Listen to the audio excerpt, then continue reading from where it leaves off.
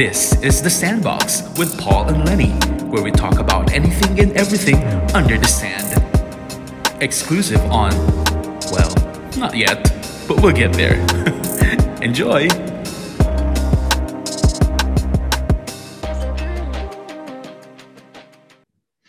O ano na? Hello, Len. I-interviewin mo ako, di ba? Hello. Hello. How are you doing? I'm good. Can you tell me something about yourself? I'm hungry already. Daming patanong. Ano na naman yung eme mo? Wala lang. Naisip ko lang mag-interview. Mag-interview? Sa akin talaga. Bakit? Oo. Wala lang. Kasi nami-miss ko na mag-interview ng applicants. Nag-i-interview ka ng applicant. Minsan, oo. So, pag gusto mo yung applicant. Siguro, wait. 1, 2, 3. Mga 4 na employees sa company namin. Ako yung nag-interview. Congratulations. Thank you. Okay naman sila lahat o nag-resign na? Oo, andyan pa silang lahat. Okay. So, bakit mo tinatanong about interview? Kasi, may mga bisita tayo ngayon. Ngayong, ano ba ngayon? Ano na ba? Ano na ba? Ano nga? Ngayon na ang araw na. Meron tayong mga bisita, mga mahahalagang tao. Mga pinakatangi-tanging. Yaman. Hindi, meron tayong mga bisitang nasa HR industry dito sa UAE at sa Pilipinas. Naisip namin na imbitahan sila to talk about yung difference or yung difference ng HR system dito sa UAE tsaka sa Philippines. Okay. So, ayun. So, hello ito po. Ba mga friends mo, mga friends mo is, friends mo na sila from the Philippines itself o dito mo na lang din sila na-meet? Dito sa UAE, tsaka sa Philippines, okay. Yung nandito sa UAE, dito ko sila nakilala. And yung isa, yung isa sa Philippines, magkakilala na kami. So we'll get to know them later on our episode. Okay. Magandang araw pala sa ating mga tagapakinig. Alright guys, hello! My name is Paul. Hi! Oy, grabe naman yung music natin. Fly me to the moon. Hi, my name is Paul. Welcome to the Sandbox. Walang intro? Akala ko may pa-intro ka, Ben. Ayun na yun. Ganun ba? Okay, hi guys. Sa season 2 namin, ganun lang ang intro. Mag-isip pa tayo nga. Oo nga. Hi guys, I'm Lenny. Welcome to the Sandbox Season 2. Oo nga. Yan, papakilala na yung ating guest. Please. Ang ating unang guest, andito siya sa UAE. 11 years na siya sa HR industry. Let's welcome Mr. Keith Walter. Wala. Hey. Welcome, Keith. Okay. Welcome, Paul. Welcome, Lenny. Thank you. Hi, Keith. Nice to see you again. Nice to see you. Next guest natin is... Ilang years na nga ito? 15. Yes. Ang pero kagandahang actually, babaita mukha siyang parang 15 years lang old. niya. Kaya mukha siyang 15 years old. Alam ko na yung secret niya. Hindi siya mukhang 15 years na sa business. Kaya pa. It doesn't look like... Sabihin ko kaya yung secret niya. Sinabi niya sa akin kanina. Sa atin na lang daw. Oo nga. Sige, wag na. Okay. Due respect 15 years kasi na siya. Baka ipasahan ko siya. Kasi di ba usually kapag sinabing HR, yung parang... Diba? Yung parang, ang perception ko sa HR yung parang laging stress. Laging, grabe naman siya sa matanda. Pero ibahin natin tong mga guests natin. Okay. Diba? O katulad nito, let's welcome Diane! Yay! Hindi naman nila Hi, Diane! Welcome to the show! Hi, Paul. Hi, Lenny. Natuwa naman ako doon sa matanda talaga pag HR. Ano yung experience niya sa HR? Ewan ko dito kay Paul. Pero opposite ka na, di ba? Opposite At ka saka, nga sabi ko, ibahin natin yung mga guests natin. Because sensitive pala tong HR natin. Sorry. Sorry naman. Nadidistract ako sa background music. Ay, ganun ba? Sorry, Hindi, okay lang. sige. Okay. Ang last guest natin, siya yung nasa Philippines. At saka siya yung pinaka... Ayusin mo yung description mo. Mayos ka. Mayos ka po. Tandaan mo, pag mo yan. Siya yung pinaka... Seasoned. Yun! Ano pang ulam? Seasoning. Siya yung pinaka matagal na sa HR industry. Yes. Since, wag na natin sabihin. Hiyana natin siyang magpakilala. Let's all welcome. Let's all welcome. Drew! Yay! Hello. Hi. How you doing?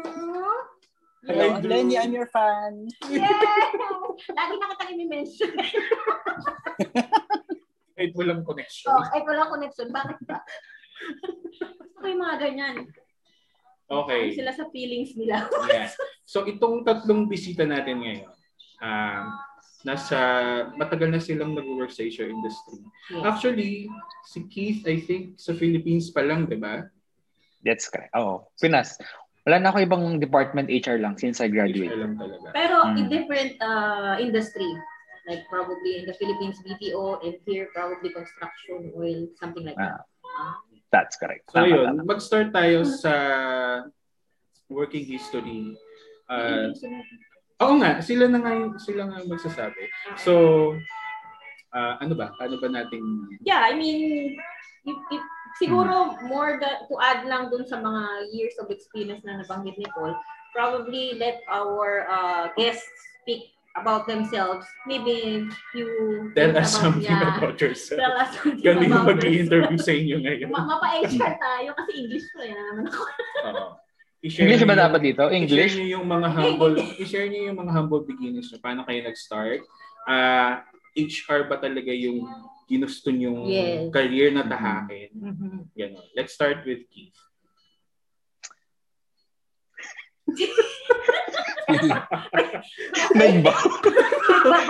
Sorry, guys, hindi makikita sa podcast.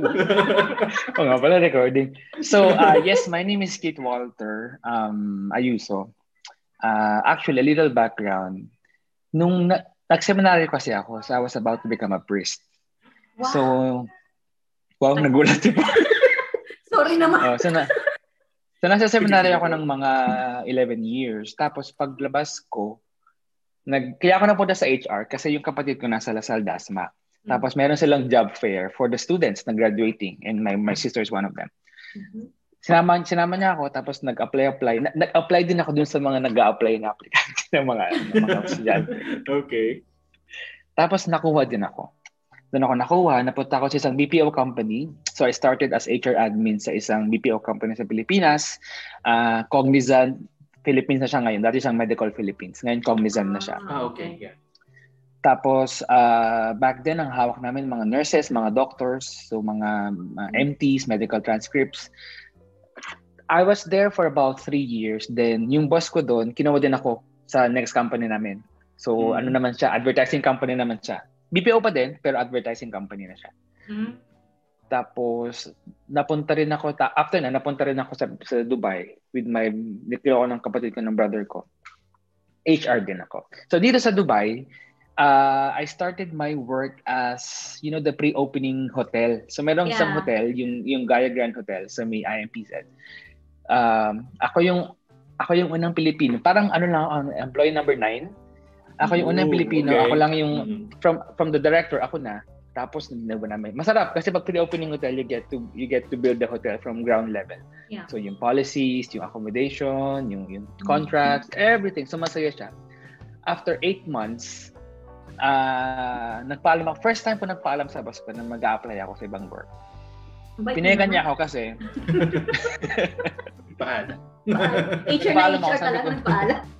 Sabi ko, boss, I'll apply. Sabi niya. Tapos tinanong niya kung anong company. Sabi ko, EMAR. So nung nalaman naman niya yung EMAR na brand, she let me go. So I was with EMAR for about 7 years. Tapos I recently left EMAR last year and moved to Abu Dhabi and joined a military defense company. Bongga. government something. Government na siya. Government. Yeah. So, ano siya, no? Diverse yung HR siya, pareho. I mean, the entire duration of his career. Pero iba-ibang ano ba? Institution. Industries. So, siguro, I had BPO, I had the marketing or advertising company, I had hospitality, then I had real estate, and then now I'm having the military defense, which is a very big difference to where I was before. Sobrang iba. Wow.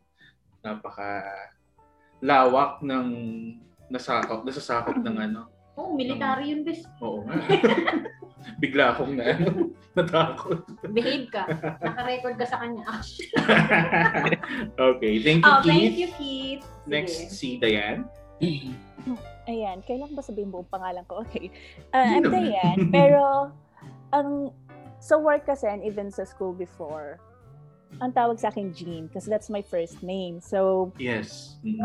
So yung mga kakilala ko or like friends ko from work, yan, Jean ang tawag sa akin. So Jean yan. So I started actually medyo weird kung paano ako nag-start sa HR. Though I'm a graduate of psychology and guidance and counseling.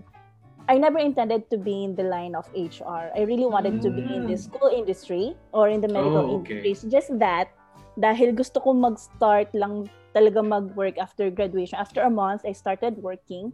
Kasi gusto ko lang mag-earn ng money and naiinip ako sa bahay. So there, I started actually as a psychometrician, yung nagbibigay ng tests and all. And then, ayun, same company, pinromote ako as a recruiter. It's an agency, so that's how it works. So I only worked in Philippines for a year kasi mag-isa ako sa Pinas. And then yung family ko kasi lahat sila, OFW. So sabi na, sige, punta na dito. So biglang ganon. So that's why I only spent a year working in Philippines and 14 years here in UAE. Okay. So I also started in the recruitment agency here for about 2 years and then moved to a construction industry for almost 3 years, and then to a healthcare industry that's more or less 9 years, and now back to construction, project management, and cost management industry naman. Yung 9 years sa Abu Dhabi, no? Tama ba ate? Yes, 9 years sa Abu Dhabi, yun yung pinakamatagal ko na industry, healthcare. But basically, lahat, my total of 15 years is in HR as well. So, pinaka-challenging yung yung healthcare industry because that's also government. So, yeah. So siguro later on. Yes, sige. Okay. Yung kay Drew naman. Kailangan seryoso. Hello? Hindi. Hello? Hindi. Hello, I'm Drew. Hindi. So I started, I have no issue naman with age and stuff. So I started in HR way back in 1999. Diba? Fresh out of college. Tapos, I've been in a couple of different industries. So, I started actually, it's a conglomerate of companies. Okay. But one of their main businesses is retail. Tapos, after that, I moved to another retail company. And then, another conglomerate. And then, a financial institution. Major financial institution. And then now, I'm in a manufacturing company. It's also a major manufacturing company din. Yeah, especially here in the Visayas. Yun. HR-wise, I've been in HR ever since. I've done a lot of... I started kasi on the training side. Tapos, I got into like really general HR work. And now, medyo malawak yung scope ko ngayon eh. Ano ba yan? Pwet ng puso ka ako. Yun, hindi. So now I'm handling a couple of different things like so I handle HR and then I handle OD, I handle processes, I handle admin. What is OD? Sorry. OD is organizational development. Okay. All right. Yeah. So yun, diba? So in terms of HR, I think my experience primarily is HR in general. I'm what you call an HR generalist because that's what my job requires me to know. I have to know everything. kasi. So, yun. Marami ka palang alam. Share naman. Hindi naman. Hindi naman. Ganun lang talaga pag lagi ka nagmamagaling. Kami lang yan. Yeah. Great. Masyado kong na. Masyado Pero na kasi actually, sa na experience na sobrang friends ko na sila, pero ngayon ko lang nalaman how extensive their career is. Career? Di mo na nabubulol ako. Isa na naman kasi. Oo, di ba? Pero wala lang. Nakaka-proud sila kasi yes. ang sobrang extensive na nung experience nila in terms of being in HR. Parang mahirap ba ang nasa HR? In general? In general, Yes. yeah. Yes. Mahirap in what Pero ways? masaya. Mahirap dahil Yes. maraming paperwork? Mahirap dahil marami kang kailangang harapin toxic na tao? Mahirap dahil both? Kasi I'll take that question. Sige, go. I remember one of my former bosses telling me before na HR is not a profession but a vocation. Kasi that's the difficulty in HR. It's not really about the paperwork and all of the administrative stuff, but it's really more of dealing kasi with people. So for one thing, you have to be really immune to bullshit. That's one. Feeling ko immune ka na talaga. Oh yes. Oh I yes. love it. Diyos ko, diba? The amount of shit I get is Every amazing. single day, yeah. Every single day, diba? You're swimming in people's shit. Ganun siya. Correct. So don't take things personally na lang pag HR ka Napaka-graphic na. ng description niya. Yeah. Don't take things Oh, personally pag nasa HR ka. Pero usual ba na kapag nasa HR ka, marami ka rin maraming hindi may gusto sa inyo? Parang may Tagalog ko. Parang May usually ganang connotation eh. Kapag taga HR yan. Ay, babe ka. Oo, Parang Oo, ganun. may terror. Ako yun ang iniiwasan ko talaga. Okay. Yung pag nasa HR ka, I always have to bring in the table na we are not police, we are not your teachers, hindi kami terror. Pero hindi naman kayo namumulis. And I mean, it requires you to have those Yes. surveillance aspect na kailangan Okay. bantay. Okay. Part of the job.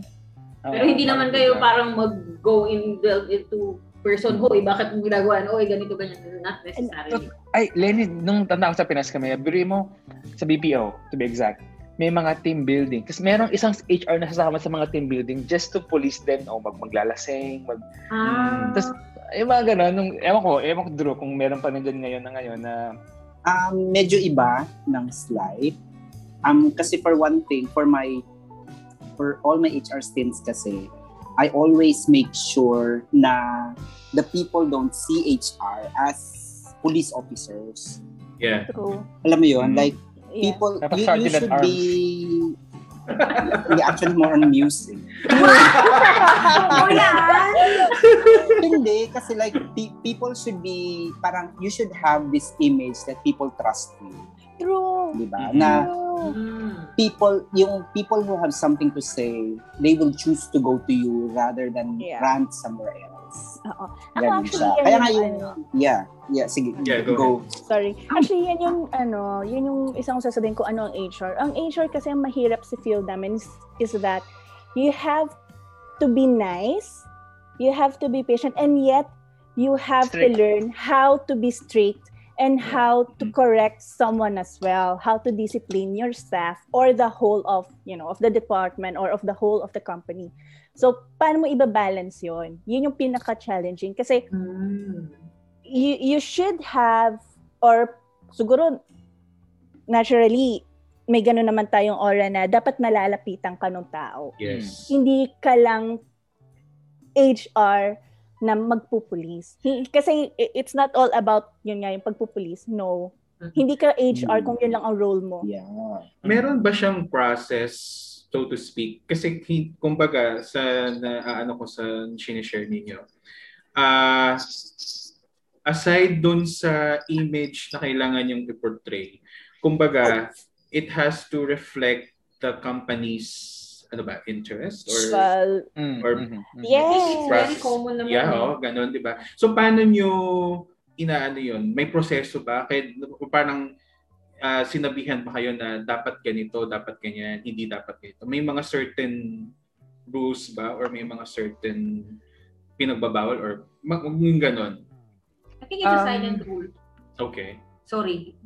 Wala. Maepa lang. Sige, go.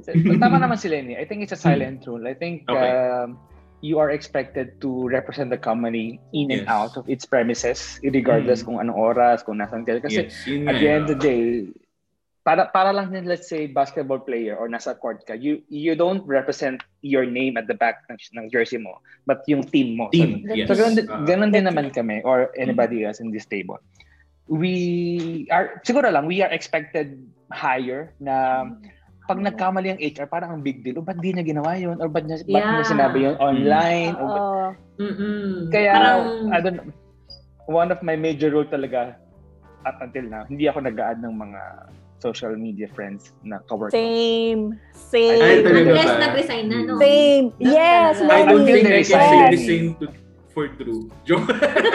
No, hindi. Actually, I have a different principle naman on that. Okay, sige. But you really just have to draw the line.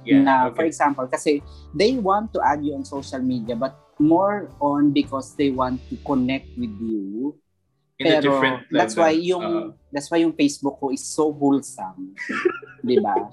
Kasi nandun yung mga work people. Oo. Hindi kasi parang they want to see you as a person, they want to see you as a friend. Kasi I would always like to as think a human, people want diba? to yes, exactly. Kasi being in HR kasi like what they said, you are put in a pedestal kasi. So they think that you're perfect and you're ganito bawal ka magkamali, you're the model of behavior and ganun. Diba? Which is also the reason kung bakit wala akong Twitter with them. Diba? Okay. But anyway, yun nga. Kasi nga, ganun. So, pero, I do see, kasi diba, we all have HR network naman with other HRs from other companies. I do see other HR people na they use yung platform nila, yung Facebook, as their way of announcing to people about things. Okay. Pero what's bad is sometimes they use it for like reprimanding people or ranting themselves ranting about problems about employees, which is I find that na very hindi siya professional, parang ganun. It's not very professional. But it happens. It happens, diba? Siguro depende na lang sa company or sa tao. Bakit ka magra-run? Depende sa nature ng company. Yeah. Even if kung anong company, wala kang karapatan mag-run. It's more on the person. Diba? Oo. It's more on the person. Kasi I think these guys would agree with me na if you're really a prim and proper HR, you would know that you're not supposed to do that. Diba? Yeah. Kasi nga, like yung HR mo misbehaving. Diba? Yeah. Hindi ako nag-HR. Ang ano ko lang dun sa social media, bakit hindi I learned it the hard way before nung first year ko sa HR. Just like Drew, I wanted them to share a piece of myself on a human level.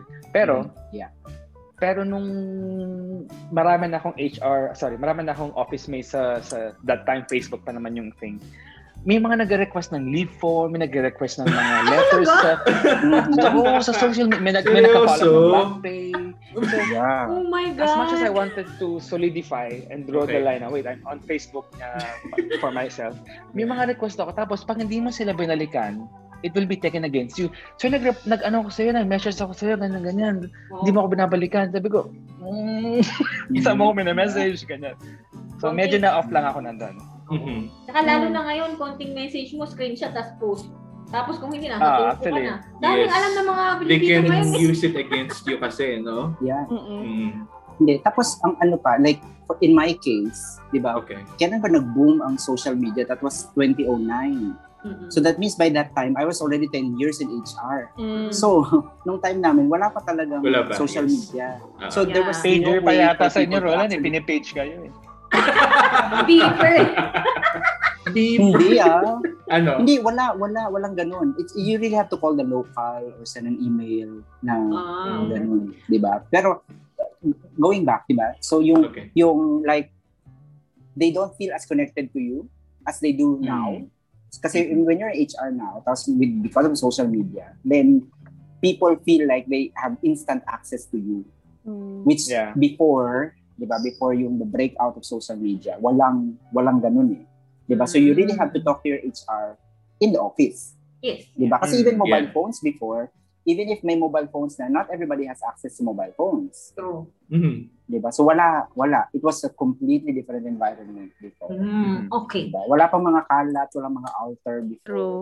Pero ako Diba? medyo So, iba yung social media. akin. Okay, ano yung experience mo? Wala akong ganyan. Kasi siguro ako kasi iba yung approach ko eh. Hindi talaga ako ma-social media at all. So, my way of communicating with people is, ako talaga nagtitake time ako na talaga, pag nandun yung mga tao, I always make sure na kahit like, hi, hello, or 5 minutes of sitting down with them, I do that. Pero they know na I'm approachable anytime, but you can't just send me a message na ganon. Ako, I would always tell them na, message is okay, but I still require you to email me or Yes, para laging may black and white. Formal.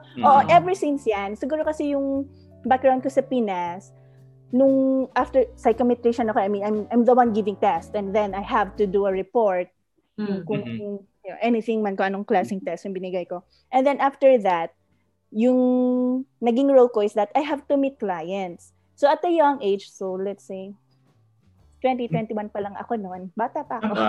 Okay. So I have to meet HR. I have to meet HR directors who are like 40 plus. So bago sa'yo, parang half of your age kailangan mo. Half of my age. Also, so na-train ako na hindi ko pwedeng gamitin ng social media. They really have to use my email or personal phone or business phone to communicate even sa mga staff, even sa mga employees, and even the so-called, parang medyo laborers or factory workers. Rank and files? Oo, mga rank and files, mga ganun. So, blue collars. Okay. So, can I share something? Sure. Speaking of email, so, kasi yung kwento ni there, I remember before, one of my biggest, parang, I wouldn't call it a boo-boo, pero sobrang napagalitan ako doon before. Kasi, remember, this was 1999. Tapos, that was the time na nag-launch, pinalabas yung The Matrix. Okay. Diba? So, there's email, ganyan-ganyan. So, ang lolo mo, nag-email sa mga tao. Tapos, I changed the font. Yun dun sa parang font ng Matrix. Parang type na code. And then, instead of using my name, I said Neo. Oh my God. As in, nabembang talaga ako nung lahat ng mga managers. What did you do? Parang, hello, it's not a big deal. Di ba? Na parang nag-email lang ako ng ganun. Tapos, kasi, no, HR ka. Dapat you should be proper. And ganyan-ganyan. Parang, whatever. Siguro depende lang sa sa industry. Kasi since I work in a theme park industry, more on entertainment, it's good to be bubbly, it's good to be creative, So depende lang. Although may certain kasing, as they mentioned, kailangan may certain aura na pinoproject ang mga namin, ang HR namin. But as much as possible, not only HR, everyone is allowed to be creative, everyone is allowed to do this and so on. So, sending it once is fine, but sending it and using it as your official font or whatsoever, maybe that's something okay. Pero yung once lang, patawa lang, alam mo yun, hi guys, sending you because I watched this movie, ganon. Pero, wag mo siyang gawing official. So, medyo yun lang. Pero again, depende pa rin siya sa industry. Since ang industry ko laging nasa entertainment, so I'm okay lang sa amin mga makareceive. Although minsan may police. Ang police sa amin actually hindi HR. Ang police ang HR sa amin sa industry ko is more of setting policies and so guidelines, benefits and so on. Yeah. And then pagdating naman sa pagpupulis, kami yung nagpupulis. Sa department kayong police. Kung pwede kayong kami talaga yung police. gumawa. Yung police, even the directors, the GMs, kami yung police. Sa audit, parang gano'n. Kami yung pinaka-police. Audit. In everything. Hindi kasi sa amin, even kunwari, kasi may mga certain rules sa kunwari, grooming. 'Di ba kasi nasa ano kami, mga front of house. Nasa mga brand and guideline kayo, quality department. Oo, parang so, bakit tatlo yung earrings mo? Bakit ganun?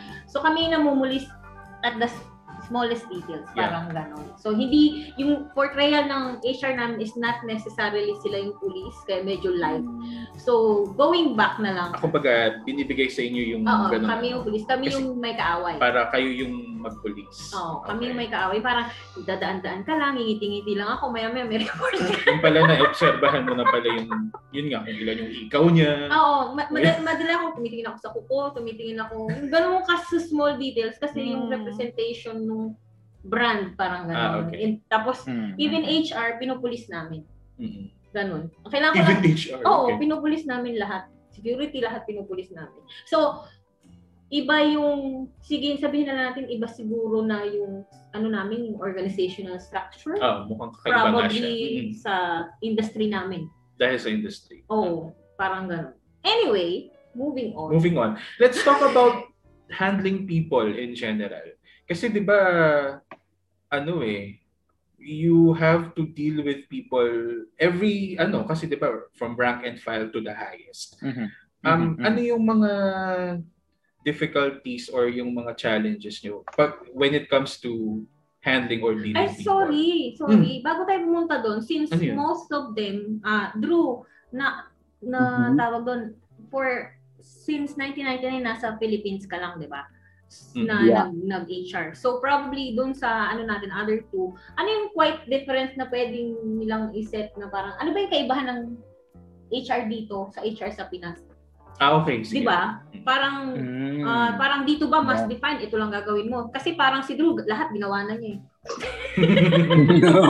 Parang dito kasi ito sa'yo, ito lang yan, iba yung gagawa niyan. Ganun ba? Paano ba yung difference? Or from based on your experience din naman kay Kit and kay Dayan, sige. ano yung naging kaibahan nila based on experience lang din? Pwede nating simulan kay Keith kasi nakapagtrabaho siya both sa Philippines tsaka dito. So sige. Parang ano bang difference? Anong difference? One is culture, for sure. Culture, multicultural ang UAE, as they say. Sa Pinas, alam mo yung values na sa mga Pilipino, walang sisigaw, everything is handled properly, everything is communicated nicely. Dito, one of my biggest adjustment is to embrace culture indifferences na they don't mean bad, pero ganoon silang magputos, ganoon silang magsabi, sumisigaw. In terms of HR industry or practices, I don't think there is much of a difference as such kasi UAE labor law lang naman talaga tsaka yung Philippine law. Pero yung concept, the principle of probationary, the principle of leave, the principle of growth and development, it translates across din naman siya. Policies is the same. Parang international mayroon lang standards. ditong mga yes, international standards naman siya yung HR practices. Marami lang talaga dito yung mga Drew we can relate yung sa mga learning and development about diversity or yung right writing, ganun, public speaking, about how to interact with people.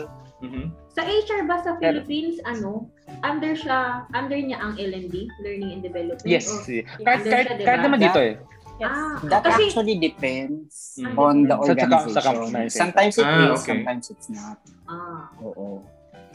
Kasi nung nasa Pilipinas walang L&D. Tsaka, meron laging ongoing debate about if they need an L&D or not. Okay. Parang sa mga big organizations, there's an L&D. So, merong mga smaller scale. They can survive without it. And then, merong they really need talaga. Okay. If I can say something, kasi, training is an expense that a company can do away with. So that means there are companies who really cannot afford training. So they really do not have a training department. So wala talaga silang L&D because it's an investment, di ba? So generally, it's only the bigger companies which have an actual L&D or training department, di ba? Because sometimes, like for companies who could afford it, they would have at least a training officer. Pero yung training officer na yun, yung scope niya is very limited to just doing the regular the regular orientations if you're a new employee, ganun. Pero, other than that, wala talaga, it's not really L&D eh. It's really more of just orientation. Parang just going through the motions of having a training department. Yeah. Ako, if there's one thing... Hello, Dayan? Sorry. Ayun. Ako, if there's one thing lang na i-add ko na difference, ito, medyo pangit sa Pinas. Okay, in general, sa Pilipinas talaga nagmamatter ang educational background. Dito, hindi. Yes. Okay. Yeah. I mean, we in Philippines, we put so much weight kung anong university ka nag-graduate. Yes.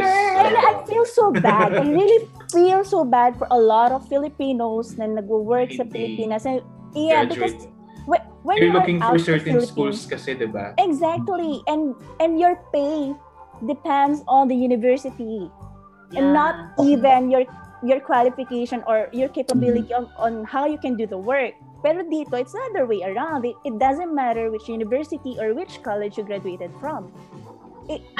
Dito kasi nagmamatter on how you can really actually do the work. So that's one thing. I mean, it's not per se HR, but I think that's one thing in the recruitment side.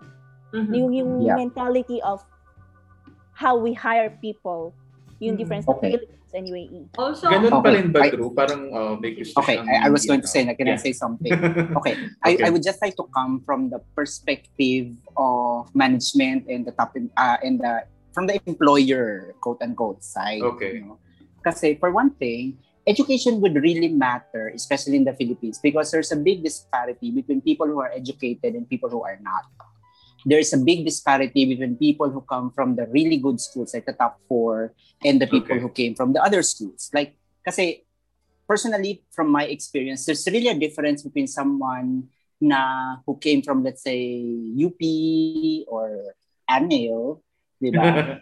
Compared to someone who came from an obscure college from somewhere else in the Philippines, diba? One good example of this are people from PUP. Paul, di ba PUP ka? Yes. Tama. Di ba? People from PUP. There's I believe recently there's a lot of talk on Facebook and Twitter regarding graduates of PUP kasi nga graduates from PUP are, more affordable, di ba, compared to the other people. But if you look at it from a business perspective, if you're a businessman kasi and you would like to get talent but you can get the same level of talent with less the cost or the expense, that's the reason why people go for not the top 4 universities. Because I've worked with companies na talagang you would really see the preference for the big 4 colleges. For example, if a person is a graduate of CSB or DLSU, right off the bat, kahit fresh graduate yan, managerial level yan, pag hinire. Which we cannot blame the company because these people went through a good kind of education and you really see on the person na talagang iba yung klase ng education niya eh. They're really good, they're really trained. So, siguro, they may not have the managerial experience but they do have a lot of potential which sets them apart from everyone else from the other colleges. Diba? And I've also worked for other companies naman na much as they would want to get these people from the big 4, kaya lang, they really cannot afford them. But they need that kind of talent. So they go for the other universities, for example, like PUP. Diba? So it really, tapos when I worked for this multinational company, so linking that into the difference between Philippines and kasi the company that I work for is actually a European company. Diba? And we have a lot of expats and most of the bosses are expats. So they have a very different perspective of how we should view things as HR. Like, for example, you mentioned about educational attainment, diba? They are particular in a way with education, but not really about which college you finished, pero which particular course you've had because that's what you can deliver to the company and they're willing to pay whatever it takes because they're paying for the talent. Oo, they're paying for the talent kasi. So ganun siya. So it's as far as the Philippines is concerned, yung the HR spectrum dito is very diverse. So you really cannot put it in a box right now kasi gone are the days na ang the Philippine job market is, ganito lang siya eh. 'Di ba? Ito na siya and there's nothing we can do about it. But because of the influx of the different companies, especially the ones from abroad, it really changed things, di ba? And wala na rin yung the old school way of thinking. Kasi di ba, we were talking about like what's the difference between HR in the Philippines and ganun. Even the treatment, I believe that there are of course there are companies which are still stuck to the traditional HR. Yes. But there are companies, most of those companies, as far as I know, are companies which have been around for a while. Like the ones na mga 50, 100 years in the Philippines. So it's really difficult for them to change into the modern company, the modern approach to HR. The millennials the millennials come. That's why they have a challenge eh. Kasi kunyari, like, diba, if you look at the BPOs are very Western. Yes. So it's easy for them like to implement the new HR concepts, like the streams and the tribes, yung mga ganun. But then, for the old companies, much as they would want to, it's really hard for them because they're old, basically. Traditional. And they're stuck with tradition. Kasi if you try to change them, you will literally rock the boat so much na it can dismantle so many things that they are used to. And it will be, at the end of the day, it will be taken against you pag binibreak mo yung barriers nila. Yeah. Which is why you need to be charming enough to convince them. Pero sa Philippines ba, ano pa rin yung age? Kasi nung ko dyan, laging may age. May requirement ng age. Okay. Well, as far as I know, very age, although there is the anti-discrimination law right now, pero there's always that under the table thing. Like, for example, I'm divulging the secrets na. So, kunyari, dito kasi walang age basta kaya mo. Okay. Hindi, since it's bawal, di ba? So, kunyari, when you post a job ad, okay, so I need an accounting assistant. Di ba? Hindi mo pwedeng ilagay na maximum of 30 years old 30, and below. Totoo. Mga ganon, even gender, diba? right? You cannot put that even the gender, ganyan. Okay. Pero, behind the scenes, that restriction is still in place. True. For example, in the ad, wala siyang ganon. Pero pag nag-apply ka, parang it's already pre-decided na okay, since 30 ka na, interviewin ka na, di ba? Kemi interview just so masabi na ano ganun. For the sake of But in reality, you're not gonna naman. make it. You're not gonna make it. But in fairness, that yan yung sinasabi ko eh. Diyan mo masusukat kasi kung gaano kagaling yung HR eh. If the HR is able to convince the approvers, specifically, let's say you're dealing directly with the top management, di ba? Okay. If you're able to convince them to change the standards and show them the reason why we cannot go on thinking like this, and we really need to stop being discriminating over people. Di ba? Kasi, yun, ganun. I could go on, pero yun. Pero speaking of that then, dito sa UAE, kay Keith tsaka kay Dayan, meron din in a way parang discrimination? May silent rule din ba na walang pinupost pero meron na kayong ano? I have a question for Keith and Dayan. Sige. Kasi of course, di ba, walang discrimination sa inyo on age and what about race issues? Curious ako doon. Race issues. Walang age pero may racial. Yes. Merong Race is different. parang iba-ibang rate pag Asian, iba yung rate. Pag Based Western, on nationality ang package. And for sure, We pag should UAE know. national. Pag UAE national. Pero is it just the package or yung actually getting your foot in the door? Like kunyari, let's say I'm Pinoy, so I'm really stuck dapat sa these kinds of jobs. Hindi naman. Wala naman. No.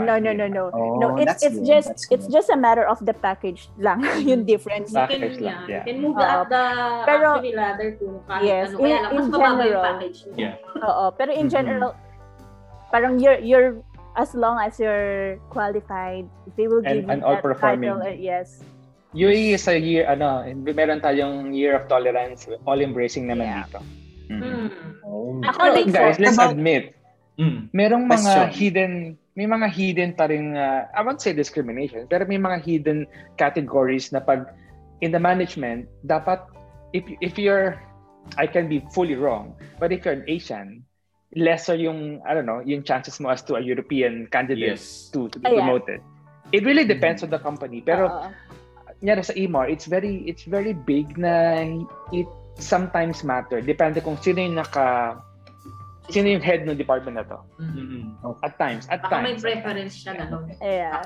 Sana sabi ako ng pangalan. Sorry. I-edit related niya, to wag the ka mag-alala. thing mo, I'm trying to justify kasi in my head. Okay. Di ba? Like, kunyari, di ba, you said, di ba, Keith, you said na if you're European, most likely you would get a higher chance of getting hired compared to somebody who's Asian. Di ba? Pero, objectively, when you think about it, is it possible that because Europeans get a better education and better experience compared to someone from Asia?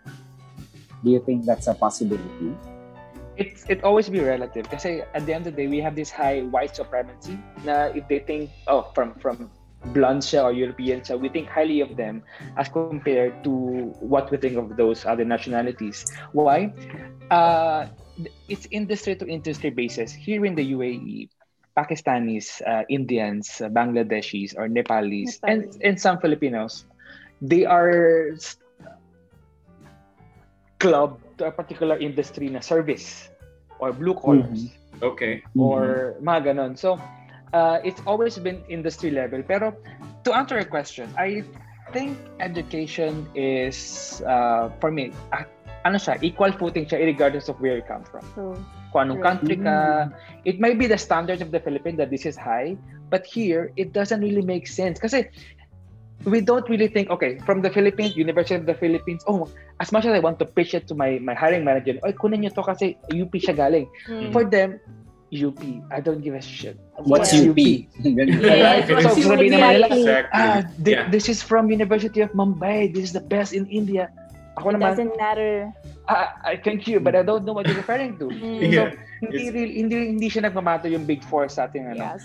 Meron pa kami talaga, one of our hiring or recruitment drive sa Pilipinas, sa Dubai, we don't see the CVs. Ang recruitment drive namin sa industry na hotel or service or malls, it's all about social. For sure, Lenny will relate. It's all about the industry-based recruitment where the CV comes last.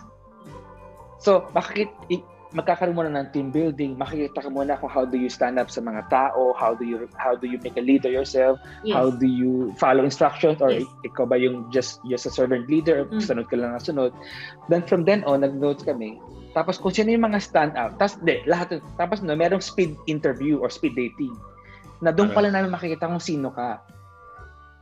So, it really doesn't matter kung saan ka galing. Wala kaming pakialam sa yung ikaw mismo as a tao, paano ka makahalubilo. Kasi hindi naman yung papel mo yung hahalubilo sa tao, paano ka maka-interact, yung social and... At saka, at the end of the day, guys, we all know this, all of us, we don't speak well in paper. We may speak well in paper, but not in reality. Ang ganda ng CV, ang ganda ng mga achievements. Yes. Pero they don't deliver as much as what their CV It doesn't translate yung as in yung Actually dito, sa kasama ko sa office, hindi sila graduate ng so-called university or college graduates kung saang bansa sila. Minsan nga high school, pero manager sila. Because they can perform what the requirement of the role is. Kaya nilang mag-manage. Minsan hindi lang it's all about what you can do sa computer. It's more about the people skills. And since nasa industry ako na more on people, so yung mga admin, kami yun. Pero yung mga people na yung talagang magagaling sa tao, sila actually yung mabilis na umaangat. Kasi yun ang inaano. At least sa industry ko. Siyempre, iba yung health, iba yung construction, ganun lang. More on kami kasakan yung people skills ka binibase. Customer service. Ako for example, yung sa company ko ngayon, like, very diverse though it's a British company, okay, pero yung equal footing talaga lahat kapag nag-i-interview. Actually, even sa may template kasi yung company namin when it comes to CV. Walang pakialam sa school. Lahat ng nasa template namin, it should be your work background. Yun lang yung tinitingnan. Yes, yun lang ang tinitingnan. Even during the interview, even nung in-interview ako, walang kahit anong tanong na about school or lahi or age. Purely yung background ko sa trabaho, ano na yung na-achieve ko. So, ganun ka equal footing dito when it comes, yung package lang talaga yung nag-iiba. siguro kasi when it is a British company, of course, same thing. They would prefer giving higher package sa mga kalahi nila. But then again, malaki pa rin naman yung package sa ibang lahi. I mean, 'di ba? Tapos marami kaming Filipinos and even mga Indians and Sri Lankans na on a managerial post. Yeah. If I can add to that, dito naman kasi really education plays a big role kasi. That's why you really cannot blame the companies eh.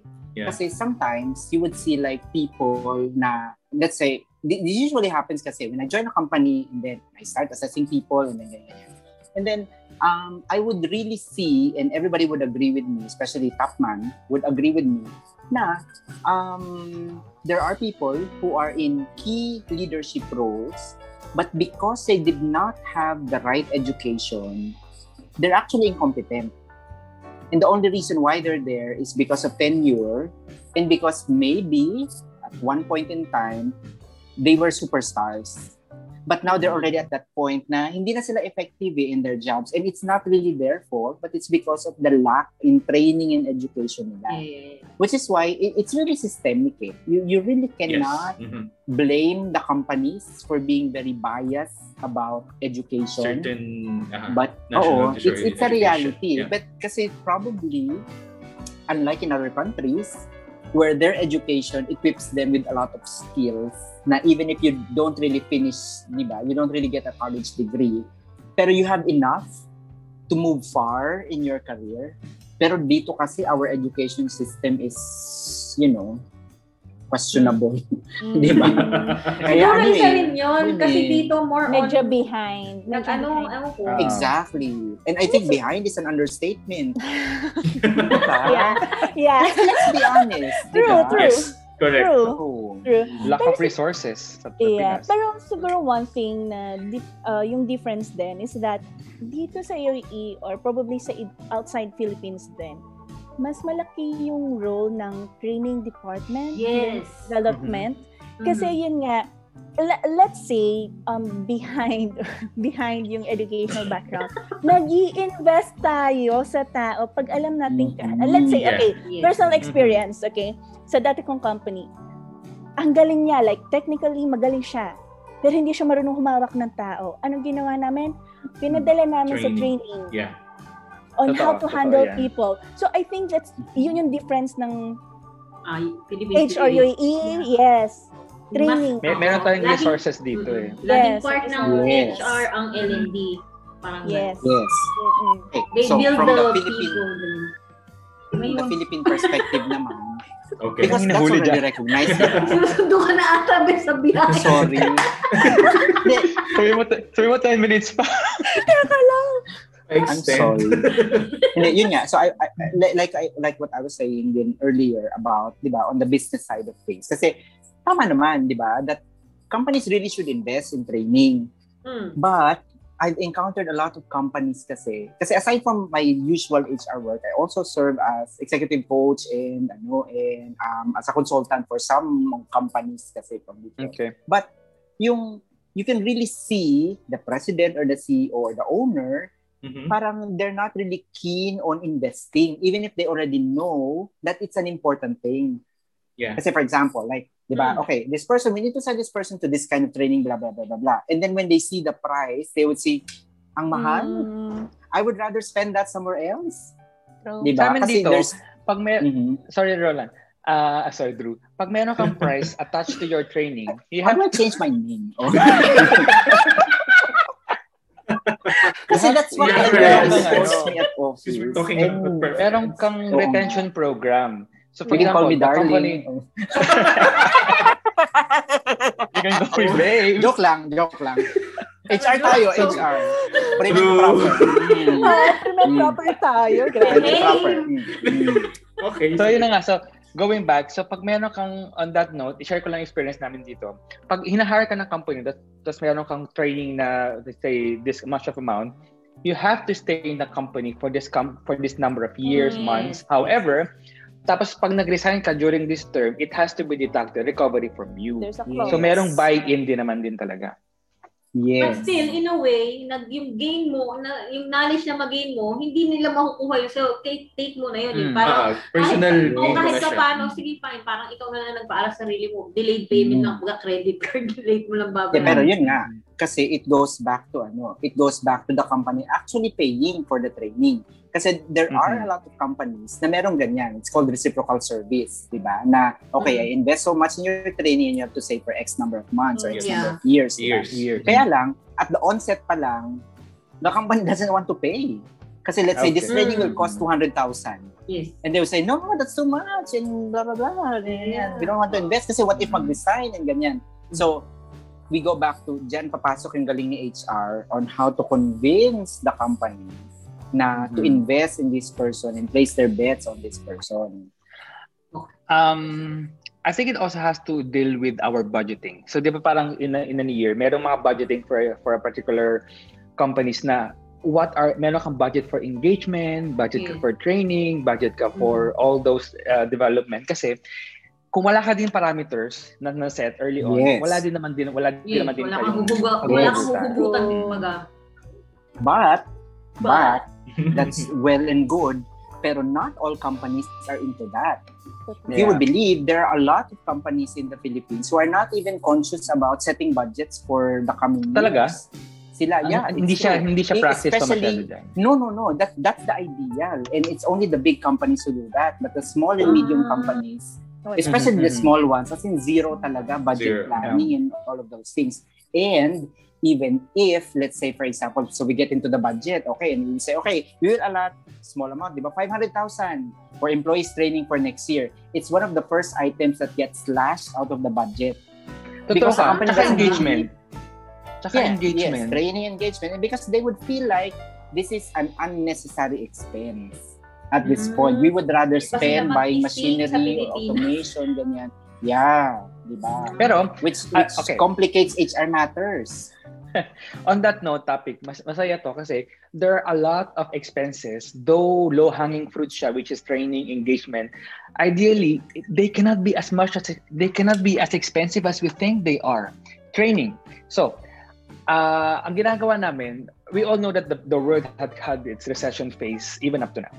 So, kahit binabawasan yung training na budget, we identify SMEs within the organization and we make them we ask them to train people as per the field. Yes. Train the trainer. Marami siyang benefits. One, yung napiling tao, they will feel entitled, maganda yung kanilang outcome. Parang mararalaman nila, motivated ako. Tapos mapapasa pa yung ano. Tapos ito, engagement. Guys, engagement is very accessible. Kasi ang isip kasi dito sa atin, even sa company ko din naman, when you mean engagement, you have to go to team building, you have to go to a restaurant, get them out, and make them happy. Little did we know, engagement is as easy as saying, thank you, you did a good job. Recognizing them, connecting them on a human level, which is free. Yung mga thank you cards na lalagay mo sa reception, yung mga anonymous feedback na ikakalat mo dyan, stickers, petty as they are, yung mga stickers, it makes a big deal. Yung mga certificates na get a certificate, printed it boosts employee morale. Yes. Sobra.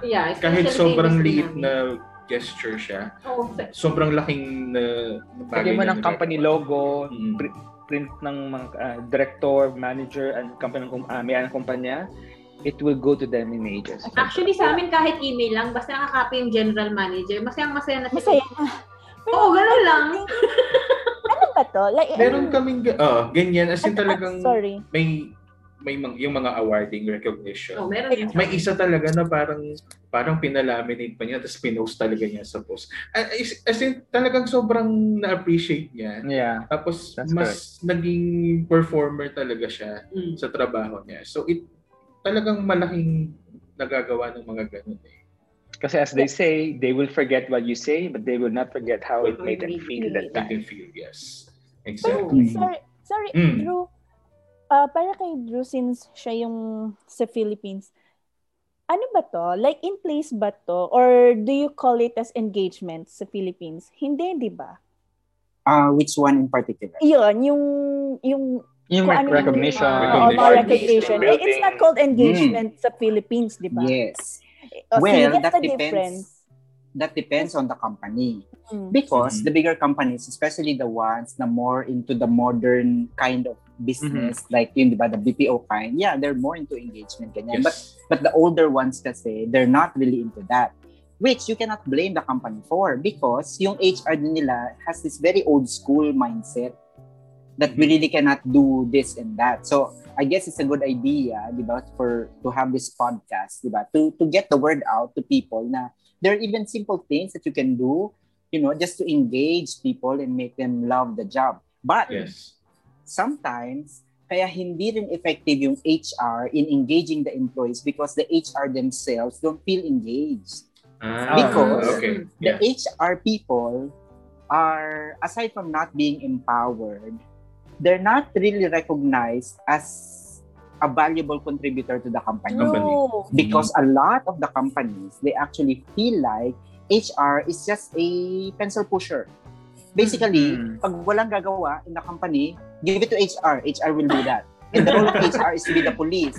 Diba, kunyari, let's say, things like, diba, for companies, for example, which don't have like an engineering department or housekeeping department, diba? Okay, barado yung CR, call HR. Diba? Totoo. Nawawala yung padlock yung susi ng padlock na yan, call HR. Because, in a way, when you're in HR, you can probably think of that as something that's flattering kasi they see you as a miracle worker. Diba? All kinds of problems. Diba? Pag walang magsisolve, you'll be the savior. Yeah. Kasi that's how not some. A lot of companies in the Philippines see HR. Yes. Diba? Totoo yan. As miracle workers. Example, may pasaway na employee. Go to HR. And then it's like magically, after siyang kausapin ni HR, may complete 180 yung tao. And yeah, all of a sudden, best performer in the world na siya. Probably ang titignan nila kasi pinatawag ng HR, nakakatakot to, pinatawag ako ng HR. Yung trabaho ko. Ganun yung Correct. Kaya we always have to draw the line between operational HR and strategic HR. Kasi ang dami ng mga operational na miracle worker. Yung mga nag-face ng mga kung ano-ano, yung mga admin staff, it's very operational to keep the business going. Pero yung strategic HR where we focus on our what the value stands for. How do we want to represent the company? Kasi it's very cliche, but happy customers, happy employees, happy customers. It's very cliche, but it's very basic. You can give what you don't have. And on our defense, our HR practitioners, I speak on my at times, no one looks after us because they assume the best for the team. I will look after you. Right, for example, may mga problema sa ibang department, may mga problema sa kumpanya. We are seen as the one who should meditate. Who should mediate the good and the bad. Who should draw the line.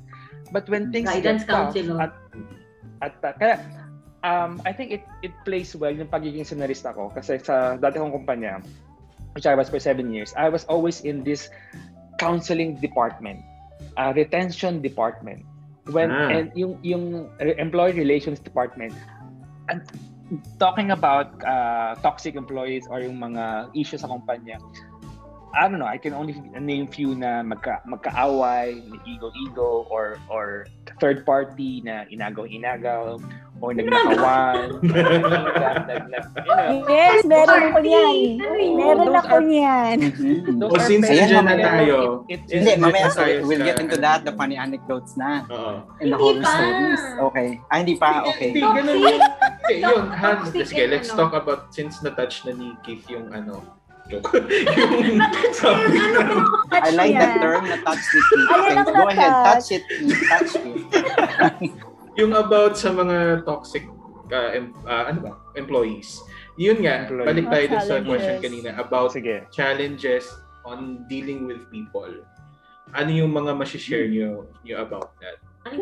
Sige, simulan ko na. So, sa toxic, generally naman, if the environment are toxic, I see it as an opportunity to change the toxicity.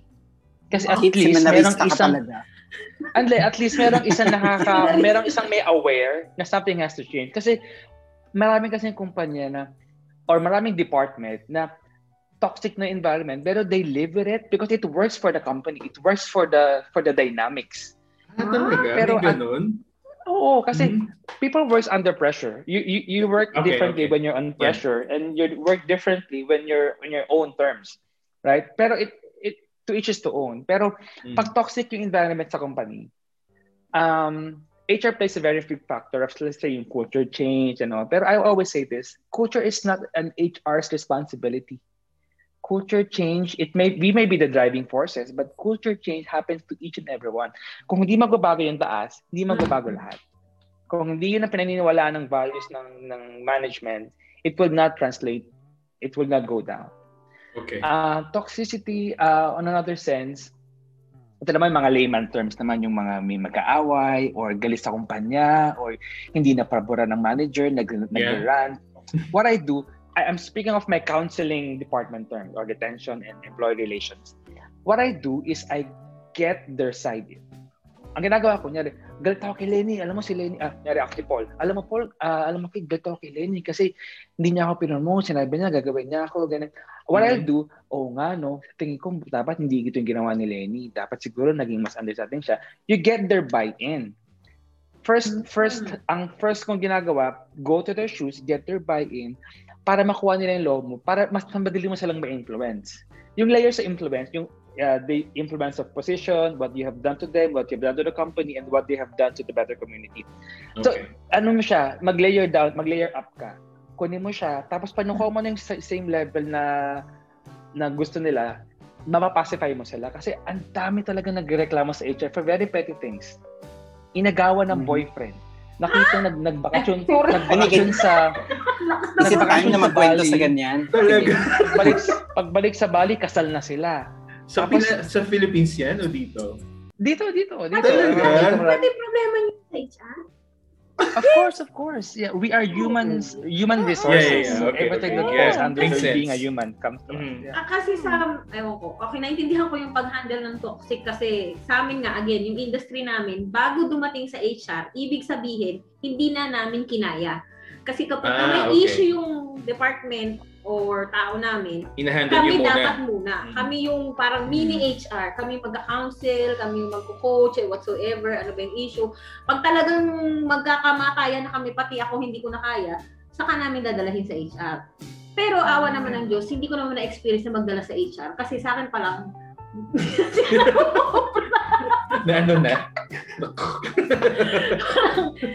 minsan mayroon akong maling mga sinasabi sa kanila, pero okay naman sila. Awa ng Diyos, lahat naman ng naging tao ko, umangat naman sila. At masaya naman sila kung nakikita. If I may say something, pag ganyan naman kasi ang case, parang tumatayo kasi si HR as the barangay. Di ba? Pag hindi ma-resolve, okay, doon tayo sa barangay mag-usap. Which is a good, it can be a good thing, it can also be a bad thing. Kasi it can be a good thing kasi that means people know that there's a neutral person who will be mediating, di ba? Between the two na agreed parties. Kaya lang, ang problem naman dyan is there are department leaders, for example, who feel like, yeah, there's HR naman. Why would I worry about settling this issue when I can always pass it on to HR because I don't want to burden myself with worrying about my people issues. So that's the danger. Diba? It's good, kunyari Lenny, that diba, you're the kind of leader na you would try to resolve it on your own, on your end. Diba? Kaya lang, a lot of times, leaders don't want to get into that thing. Yeah. Because they don't want the unpleasantries. The unpleasantries of asking this person, okay, anong problema mo? Ikaw, anong problema mo? Okay, can we resolve this? Kumbaga, hindi na sila nagbabother to, Yes. Kasi may bias din kasi. It's unpleasant kasi. Kung baga, let the HR handle it. Parang ganon. Oh, it's an unpleasant experience that I don't want to deal with. So, since there's someone who's being paid to deal with it, then, okay, sige, doon na lang siya. Total, binabayaran mo siya to do that eh. Yes. Sa amin hindi ganon. Which is so fucked up. Bawal Diba? sa pag dinala namin ganun kasi again industry ko iba lagi sa common na sa industry namin since meron mga parang kami nga yung mediator pa dun sa team, hindi dapat aangat yan sa HR unless minura ka na mismo ng kulig kasi ikaw na ngayon nag-ano ng issue, di ba? Or talagang nagwawala na siya.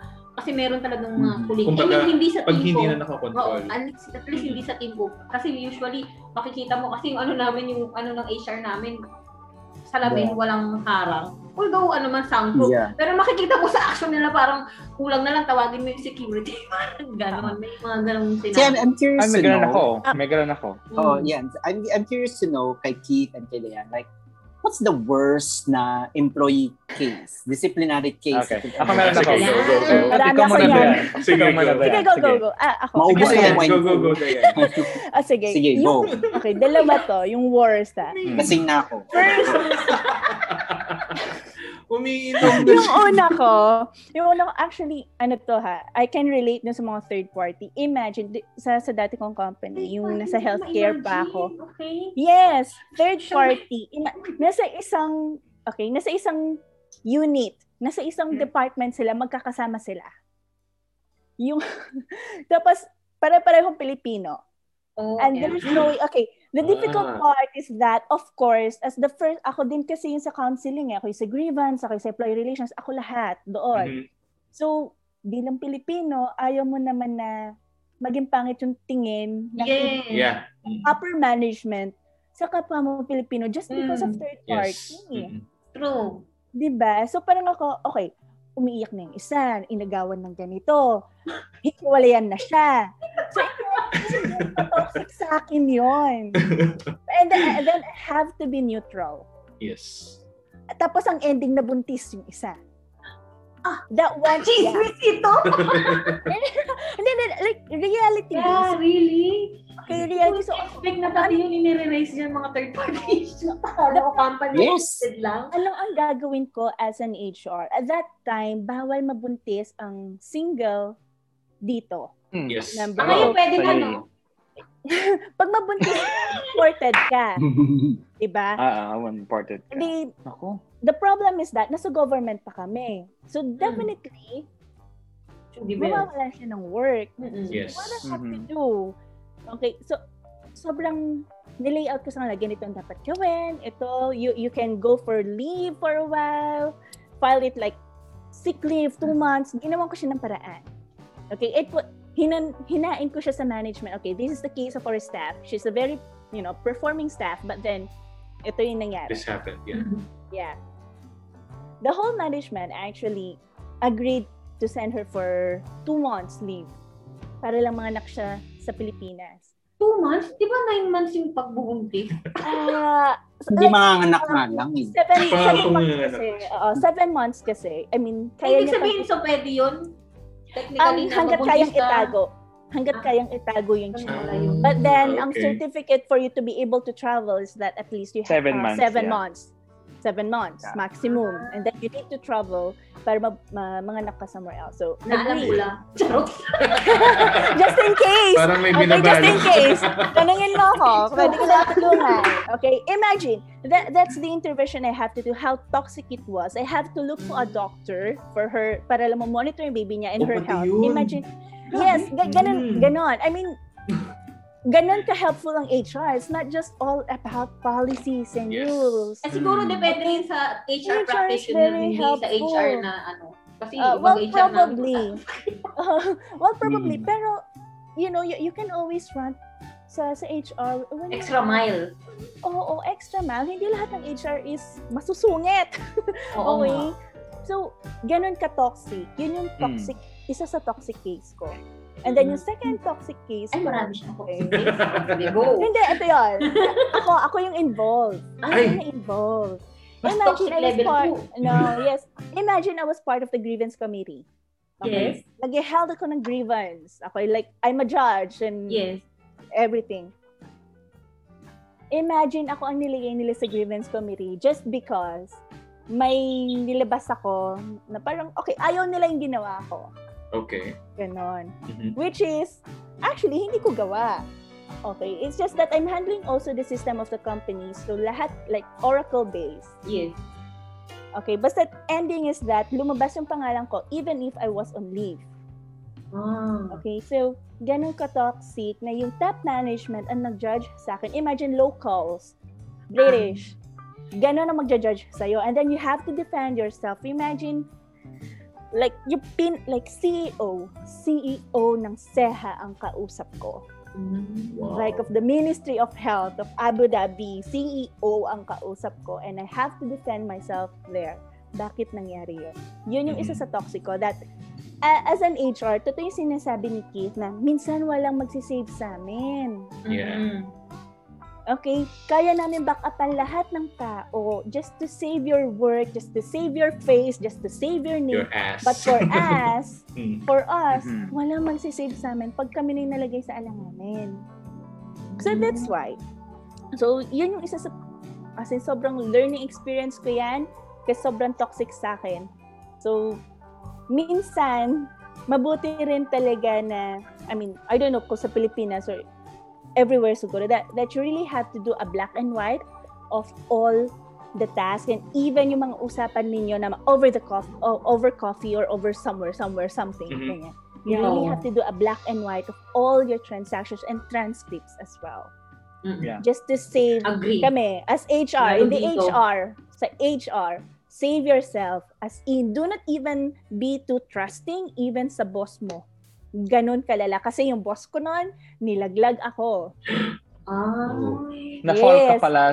Na-fall ka sa boss mo. Na-fall ka. Na-fall ako. Kaya lang babae yung boss ko. Pero ganon. Ganon siya. Okay. So, okay. Ako yung toxic experience ko naman, hindi ko na napapangalan ng anong nationality, pero singkit sila. Bakit? Ang daming hulaan. Mga singkit sila. Tapos, marami singkit, di ba? Tapos, hindi ko na nagsasabi kasi silang galing na bansa, pero sila daw yung nagsabi ng COVID. Tapos, grabe ka, Keith. Hindi mo naman Ang hirap naman wala. Ano ba yan? So, meron akong investigation. So, this is performance matrix. So, kina-counsel siya. So, hindi siya marunong mag-English. So, she can't really speak and comprehend and analyze something in English. So, meron siyang sinamang colleague niya that can translate the things for her. So, pinayagan ko siya sa kwarto na, ito pa, sa UAE, just for Drew's knowledge, mahirap yung babae. So, you can touch them or yung makukulong ka sa na babae. So, sabi ko, dalawang babae itong kakausapin ko. So, sabi ko, meron akong backup na HR tsaka security. Sabi ko, standby kayo kasi dalawang babae kakausapin ko and I don't want to be taken differently. Ihasara ko sila sa pintuan, tapos walang camera and all. True enough, nung nag-investigate kami, merong isang yung kasama niya na ganyan. So, on my peripheral view, I sense something is wrong or recording ng conversation kasi ganun siya eh. Tapos, syempre, ang focus ko dito kay babae na nagkakapag-English. Yung nakaka-English siya. So, parang yung baling ko sa kanya, konti lang. So, yung ini-interview niya, kagano lang siya. Yung pala, nire-record niya yung conversation. Tapos, sinisend niya right away. Hindi yung kung sa WhatsApp or sa diretsong sinaga doon sa iyo, sa sender. Hindi siya nakasave sa gallery. Napansin ko siya. Sabi ko, what are you doing? Sabi niya, nothing. So, ginano niya yung phone niya, kinuha niya yung phone niya. Tapos, nakita ko nga na meron siyang nire-record. What I did, I opened the door.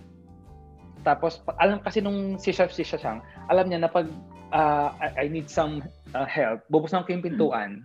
Tapos ganun. Sabi ko, siya lang come over.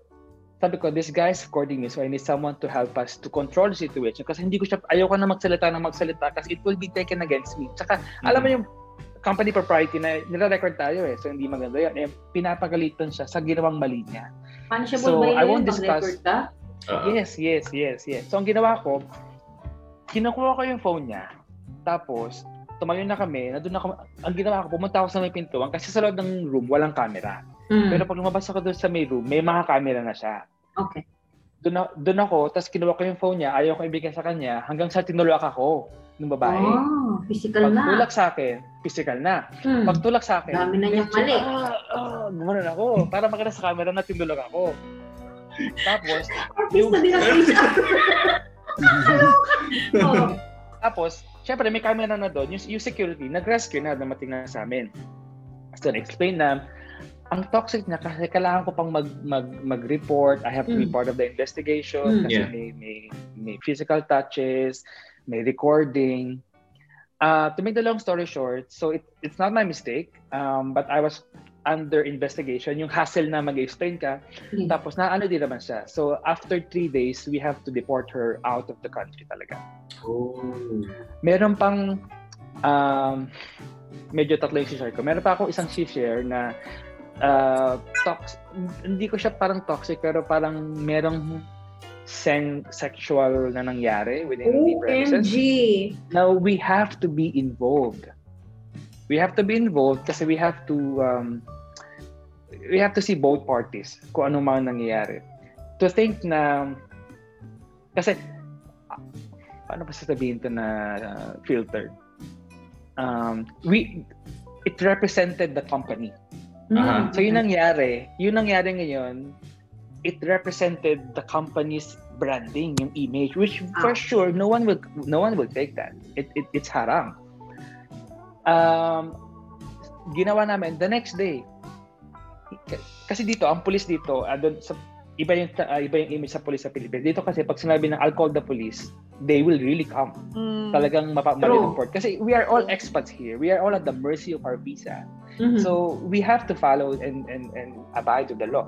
So yung, alam mo yun, ang hirap sa HR kasi you have to represent the company, pero you have to be factual and balance na, teka, tao to, kailangan ng work, pero hindi na, tapos minsan Filipino pa, na kailangan mong, meron kang unrealistic bias na, teka, kababayan kita, I could have expected more from you. May mga sensual. And my last experience, by the way, is sa Philippines. Okay. When I was there, alam mo yung mga kabit issue, meron akong isang employee na yung supervisor tsaka yung team leader nagkabit. Ano ba to? Rafi Tulfo in action ba to? Back in the days when wala pang Rafi Tulfo. Totoo pala siya. Akala ko hindi siya totoo. Yung mga susugod yung mga misi, susugod yung ano sa... Tapos, talagang tinawag ako na sabi, meron pong sumisigaw sa pantry. Kasi nakapasok yung empleyado, sa BPO siya, so nakapasok yung misis sa reception, tapos nung nasa reception siya, gusto niyang makita yung asawa niya, sabi na wala doon, nasa pantry daw. Talagang she find her way kung makita yung pantry, nagsisigaw siya doon. So, alam mo yung toxic na ina-expect na dapat maayos siya ng HR, dapat may guidelines na hindi lang kayo yung police dapat mapacify niyo yung init doon sa loob ng situation. Ang hirap. Ano pa yun? Parang second year ko pa lang yun sa work. Tapos, mahirap talaga yung mga pa-third party na. Ikaw ba po? No comment. Wala akong Ikaw, Drew, wala. Sa mga top level, meron ka bang mga toxic na masasabi? Alin bang mas mahirap na toxic? Toxic hindi, sa akin? Parang toxic sa ano? Hindi, toxic kasi is, for one, it's relative. Diba? Tapos it depends kasi as HR on how you're supposed to handle it. Kasi if you would consider it toxic or not. Pero interesting cases, I've been through a lot of cases na, 22 years. Diba? Kung ano yung pinaka-favorite mo? Hindi, one of the most unusual, I think I have two na unusual.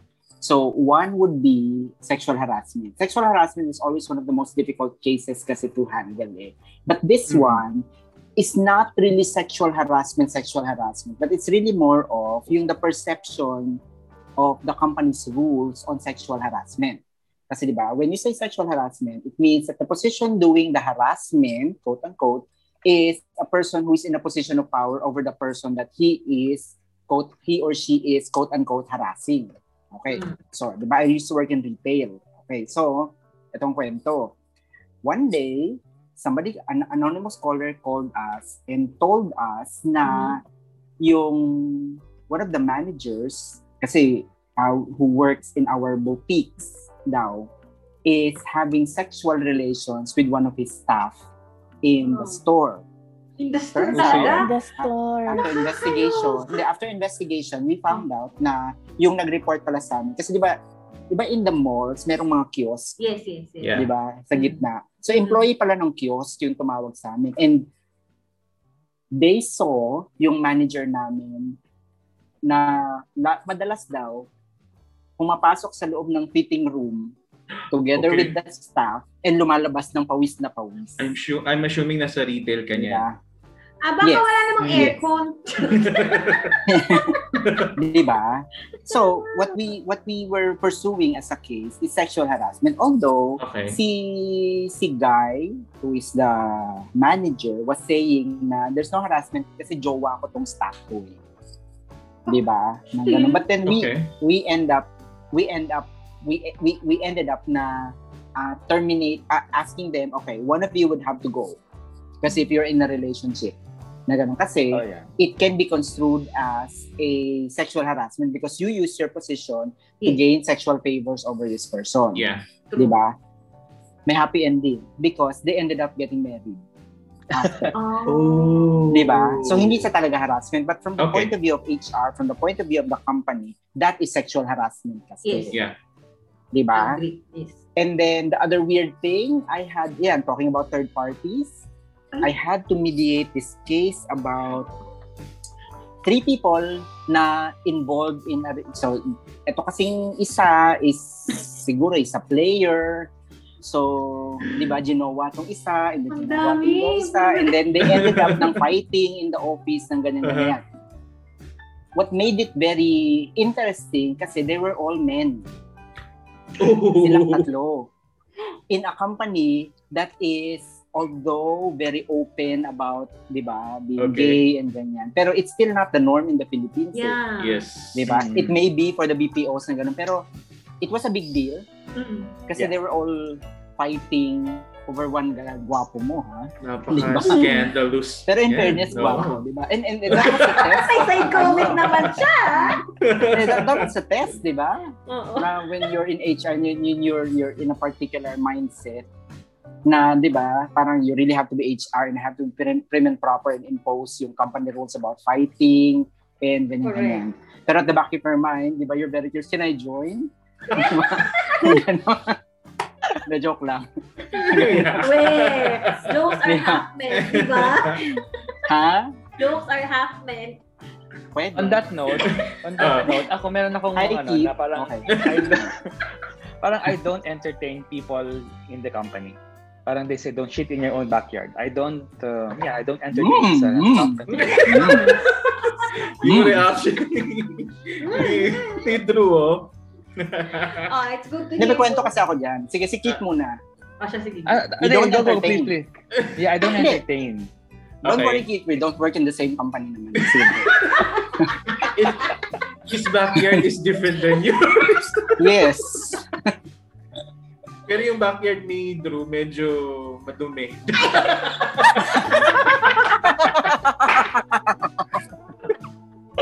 No comment. See? Grabe si Paul! Pag yan, bumili kayo, lagot ka. Paul, umayos ka. Bawi ka na lang. Sige, go. Continue. Sorry ha, ganyan kasi yung relationship namin ni Paul. Marami siyang nalalaman about me. Ganun. Hindi, kasi Paul, sorry. Keith, you were saying you don't entertain.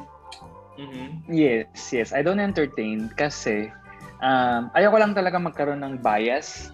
Kasi sometimes when people assume na nyari, tayo, yung friends ni that guy or that girl, it gets its way na magkaroon ka ng favor, which is, unnecessary drama, unnecessary pressure na napapaboran kasi nga mag-partner kayo or something is going on between the two. Just kaya doon lang ako. At the end of the day, there's a lot of possibilities. Kaya nga, my mom and my dad used to work in the same company, pero alam mo yun, they opted not to kasi just to balance things out. And I think that is where I'm coming from. Ayoko din talaga magkaroon ng tension between us and the people around us dahil magkarelasyon tayo. What about you, Dayan? Ako rin. No, never. Have you had advances? No. Salary advances. There were advances. Yun lang ang Pero hindi ba sila advance? Yeah, I had encounters na ganyan. Pero no talaga eh. Policy ko yan ever since I started working, not in the same company. Never. Kahit date, no. Nakipag-date lang ako after ko mag-resign pag wala na ako yun. Pero ako din. It's a no for me. Pwede na. Pwede na i-explore pag wala na sa company. Makapag-resign na nga. Napangiti si Drew doon. Mahirap kasi being in the HR. Yes. Hindi, sige, ganito. Calculated kasi. Yes, calculated. Yeah. In my case kasi, parang since I've been around the block, so I've done things, di ba, I'm not very proud of. So, meron ng mga parts na nakakakilig in a way, di ba? Kasi like, there was this, before, couple of years ago, I think mga parang kinikilig 10 years, 10, 12 years ago. Hindi kasi na nakakakilig siya talaga when you think about it, di ba? So, interview, ganyan, blah, blah, blah, blah, blah. Cute siya, di ba? Cute siya. Ramdam mo na, papayag siya. Oo. Hindi, no. Siyempre, di ba? You're HR you have to be very prim and proper and ask the same thing. Kaya lang, sometimes kasi, it's the applicant who actually, parang, they obviously flirt with you. Give signals, parang ganyan. Oo, yeah. Kasi it's more than just, diba, yung the very naughty smile and then the looks that they gave you when you were interviewing them, diba? Pero siya kasi was different. But you think it's to advance them? To advance sa finals? Oo. Hindi, kasi sometimes you would, in a way, diba, objectively, when you think about it, you're both human. Diba? Both of you can be attracted to each other. It's just that you as HR, you just have to, keep your ground na I'm HR, I have to be as professional as possible and ganyan. Diba? So I tried that as much as I could. Pero kasi siya eh. I tried. Yeah, kasi ito, this was a learning point for me eh. Okay, yes. Diba? Don't sleep with your applicants, basically. Diba? Pero, in fairness kasi niya, kasi sabi ko, so okay na, tapos na interview, sabi, do you have any questions? Sabi niya, so sir, did I impress you? With a very naughty smile. In fairness, ako naman, parang, he has a way. Yes. Yeah. Diba? And then, tapos sinabi ko naman sa kanya na, we really cannot go on with this, ng ganyan. And then, ang sinabi niya sa akin, bakit? Ikaw ba ang magde-decide if I will be hired or not? And I said, not really. No? And he said, so walang problema. Ay. Hindi, sa kanya kasi, so walang problema. Kasi yung me getting into the company is not really up to you or up to anyone else. Diba? It's up to the hiring manager. So, sabi ko, okay, sige. And then, we ended up hooking up. Diba? Okay. Ganon. Okay. Maraming kwento pa after that. But then, it eventually didn't work out kasi parang, although it wasn't really out in the open, so we were secretly doing things. Yeah, doing things, naughty things. Pero, parang, it ended up with me thinking na, parang kasi if we will keep on with this, he is going to be gaining things because I am me. Yes. Because I'm just not an ordinary HR person. Yeah. So that means you have the if, for authority, example, the power. Yes. So, kasi if that would happen, that would mean he would have a lot of advantages over the other employees. So, in the end, nagwagi pa din yung pagiging HR ko. And we really had to end it. Diba? Na no more mga ganyan sa pantry or sa diba? Kasi sa pantry talaga. Diba? Hindi sa wash. Let's stop this. Diba? Let's stop this kasi ibang lugar naman pala. Okay. This is not right. Sa pantry, kumakain kayo sa pantry, right? Kung nasa pantry kayo, kumakain siya, yes. Oo. Ano kinakain niya? Kung ano man ang ihain. Depende. Diba? Depends on the time of the day. Depends on the time of the day, diba? Depende din kasi kung how much time you have. HR. Mababait sila. Depends on how much time you have. Like, kunyari. Kahit hindi break time. Bakit parang si Hindi Drew break time talaga dapat. And actually, mas maganda pag hindi break time kasi walang tao sa pantry. Yun yung time nyo para kumain. Yeah. Sabi mo, don't sleep with your applicants, Drew. Sabi mo, don't sleep with... So, pwede magpuyat. Yung Don't slip mag-push with the lang kayo. applicants. Yes. Huwag na matulog. Hindi, actually, don't. Tama si Paul eh. Don't, you really shouldn't, was it Paul or was it Keith na don't shit where you eat, basically. Don't shit in your own background, yeah. Background. If you're in HR, parang as much as possible, go for the non-showbiz relationships. Don't That's even correct. think, That's correct. di ba, of because I've also been there since I've been around the block, di ba? I was in a relationship with a couple of people, di ba? Boys and girls in the company na who thinks na, okay, sige, ganon. Yeah, pero the thing is, parang everybody's in your business. Especially since you're HR. Yes. Yung the simple lahat things that you fight nakafocus about, ka. diba? Everybody Totoo. knows about that. Tapos, diba? Correct. Tapos, Escalated talaga. Worse if both of you are in HR, diba? Tapos, Parang you have a ang relationship. ng organization. Ng gano'n. Celebrity or object of curiosity. Totoo. Diba? Totoo People yan. Tapos think, yung mga kasi friends nun, kayo din, yung mga friends nung that person, involved na din sa inyo. Ayoko na ganon. Exactly, di ba? It's such a mess. Stressful. Diba? So, definitely not recommended. Definitely Yes. not. So, kumbaga, non-showbiz relationships. Non-showbiz.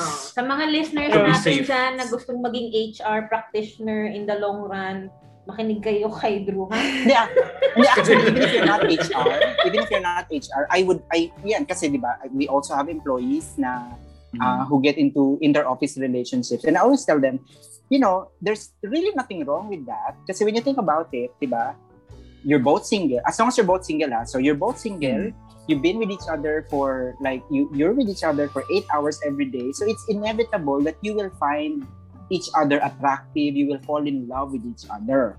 So that means, as a company, I don't think we should be getting in between two people who are in love, as long as you know how to keep things professionally and healthy. Yes. Oo.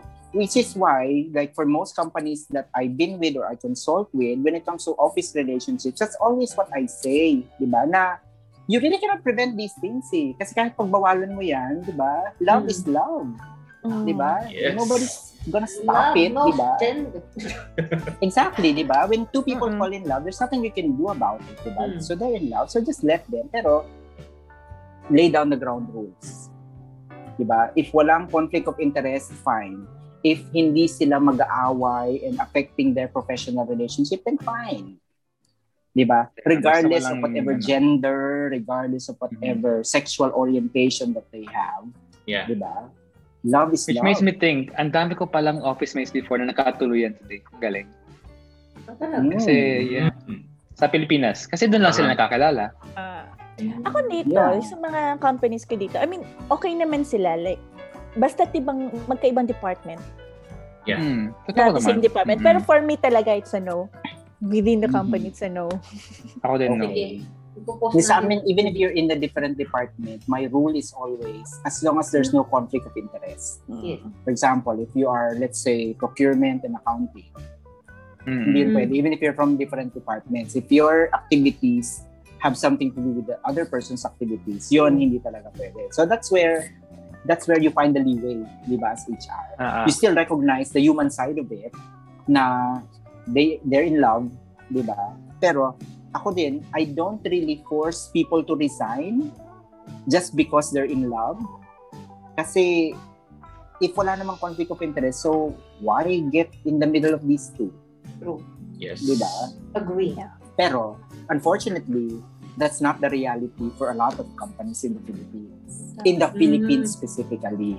Diba? Kasi, parang they're still stuck in that old school mentality na if magjowa tong dalawang to, it will cause problems later on. So, dapat hiwalay sila. Without even understanding the reason why, it's just the fact that they're together. All the more, it makes it more tricky kapag it's a same-sex relationship. Yes. Diba? Agree. Just go. Yes. Okay. So, mag-share na tayo ng Okay, magaganda yung insights nila, Sex pero masyado toys. ng Sure tayo, bawal. Masyado ng Wala mga- daw yun. Wholesome, HR. Wholesome tayo. Si Paul kasi, whenever Paul says na mag-share na tayo, parang kasunod yung Totoo. pamastusan na. Totoo yan. Ay, Naku, kaya nga tinry sabi na nung simula namin. eh. Oo, tinry na namin Si yung Paul utak mabait, si Paul wholesome. Wholesome si Paul. Wholesome si Paul. Mabait si Paul, mabait si Oo. Paul. I love this. Malinis ang mga sasabihin natin Let's ngayon. move on. Ano natin? Next na pag-usap. Mag-share tayo ng mga funny anecdotes natin. Funny? Yes. Hmm. Funny. Where do I begin? Bigla siya nag-seryoso. Funny? Funny. Meron akong i-share. We are hiring for a 5-star hotel sa dati kong company. So, tinatanong namin siya, how many stars are your hotel? Yung parang, kinakategorize namin yung kanya. Yes. Ang sabi, tapos ang sabi niya, 40. Tapos, ako tsaka yung housekeeping manager, yung magkatabi. To the point na nag-excuse kami sa kanya. Kasi syempre, natawan daw, 40 tawa. Tapos pagbalik namin, natawa ba naman ng tao sa kanya? Sabi lang, akala niya talaga, how many stories? Yung floors. Kaya yung hotel. Okay. Tawa siya ng tawa. Tapos meron pa, what is your, hindi ko alam ko, pero ito, kung nakakuha niyo to, yung pag tinatanong niya, what is your age? Parang sabi ko, what is your age in the company? Sabi niya, my age? 25, sir. So, nangyayari talaga yung ganun, Nangyayari sa akin Kasi, yan. siguro, ninenervyos sila. Iba yung naririnig. No? Meron pa nga umiiyak eh. Yun, speaking of that, yung mga ganyan, Okay. di ba sa Pilipinas naman, di ba, English is not our first language. So, Yeah. common mistake ko sa ganyan, like, when I ask them, like, how would you like me to call you? Ang sagot, cellphone, sir. Okay. Di ba? O kaya, there was this one time, so, who referred you to this company? And sabi niya, sir, the guard. So you know the guard? Actually, no, sir. Nagtanong lang ako kung may opening. Kasi sabi niya, mag-apply daw ako. Kaya naman talaga yung nag-refer. Diba? Pero pa pala, tanong siya ng tanong, nag-follow up siya ng nag-follow up. So ako naman, iniisip ko talaga, so what is your name? Ito yung binigyan yung number. What is your ID number? Ibibigyan yung number. Ano siya, aplikante? Follow up siya ng follow up. Siya yung pala, binibigyan niya sa akin pangalan, nickname niya. Kaya hindi ko makita yung hinahanap niya sa system. Okay. Ako meron ako in-interview before. Yung CV niya, promise, ang pangalan niya, my daughter. Seryoso? Tapos nag-joke ako. As in joke ha. So, sabi, don't tell me your brother is my brother. Yes! Ay, my son. Sorry, my son. Your brother's name is my son. Sabi niya, yes, my brother's name is my son. Sabi ko, alam mo, grabe. So, yung magpipigil ka ng tawa habang nag-i-interview na mauulit ka. Is this a certain nationality na... Ganun sila? Pinoy. No, Pinoy. Hindi siya African. Di ba mga African may sa ganyang name? Oo. Mga African. My daughter and my son. Sabi ko, nagkulang ang mother and father's My name. daughter, my son. My daughter and my son. Seryoso. Pero nga kami ngayon, ang pilido niya Penis eh. Ngayon sa company ko dito. Pinoy. Meron akong kakilala Naman. So, doon na ba tayo sa mga funny? Mahirap kasi magkwento about funny names eh. Kasi malalaman ng mga tao yung totoong pangalan nila. Pero, we did have a couple of people before na ang apelyido niya is BAY-AG. Okay. It's pronounced as Bayag. Bayag. So every time you mention their name, matatawa ka. Tapos pati yung may surname na Ariola. Yes! May surname na Similia. Yes, meron. May teacher yung mga ako Lima. ng high school. Lima Gahasa. Pero talking about yung pagpipigil ng tawa, I remember before I had this applicant na kasi so they had a couple of interviews and exams in the morning. Tapos akin sila ng after lunch. Tapos I was talking to this matanda na siya at the time. siguro around late 40s na gano'n. Kasi, so what's the problem? Ganyan. Actually, sir, kasi kumain ako sa KFC, tapos pagkagat ko ng chicken, nabiyak yung pustiso ko, so wala na akong ngipin. So, ang hirap tumawa nang may kausap ka na kulang na ng isang ngipin. Kaya, no. And, Nagiraya mo na lang siya. Tsaka kay Dayan, have you ever interviewed someone na deaf-mute? Not yet. Not yet. Yeah. Pero nag-take ako ng ASL. Yeah. This is nothing against them, diba? It's not that it's funny. Kaya lang, it's hard for HR. Kasi I remember before, nag-interview ako ng deaf-mute na we really had to write everything. The question, tapos sulat niya yung sagot on the piece of paper, ng gano'n. So, it's a challenge. Kaya you wonder, like, so how do these people get hired? Kung kunyari yung HR who was interviewing them was not very creative, diba, in communicating with them. Diba? Pero meron kaming program na for people of determination. Dito. Yes. Merong program na we have to hire people of determination. Yes. Which is not in the Philippines. Yeah, exactly. Yes. Kaya ako kumuha ng American Sign Language because I really want to. Yung hindi nila ma-feel na parang silang left out or that they are Totoo. Tsaka we celebrate weird. Them. I want them to feel na they are, they belong. Actually, actually sa amin nga sa dating kumpanya, sila yung ginagawa namin sa mga front lines, sa reception or sa cashier. Dito. Para they feel the sense of entitlement that they can relate and get their orders straight. And then we always recognize them. Masarap sila. I wish that were true in the Philippines. And that's not always the case. You know what? Dito sa Dubai, may specific cafe na nag-hire talaga sila ng deaf and mute. Tim Hortons. Like that's really one. Sila talaga nag-advocate sila niyan. Like I think sila yung alam kong pinakauna dito. Uy, Paul, favorite natin. The problem in the Philippines kasi is we're very discriminatory kasi about... Saka, napaka-brand specific ng mga Pilipino. Brand conscious. Yeah.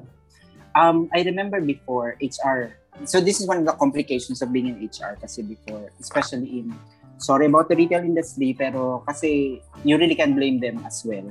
Kasi di ba, generally, as consumers, we would really like na the people who are serving us, whether it's a boutique or a fast food or whatever, for people to at least look nice and presentable, di ba? Yes. Especially if you're working for a boutique na parang you're expecting people to be really good looking, di ba? You get more encouraged to buy, nauuto ka kasi, and gano'n, di ba? So, I worked for this company before, and then one day, the owner called me and then, Drew, ayan, I went to this store, ganyan.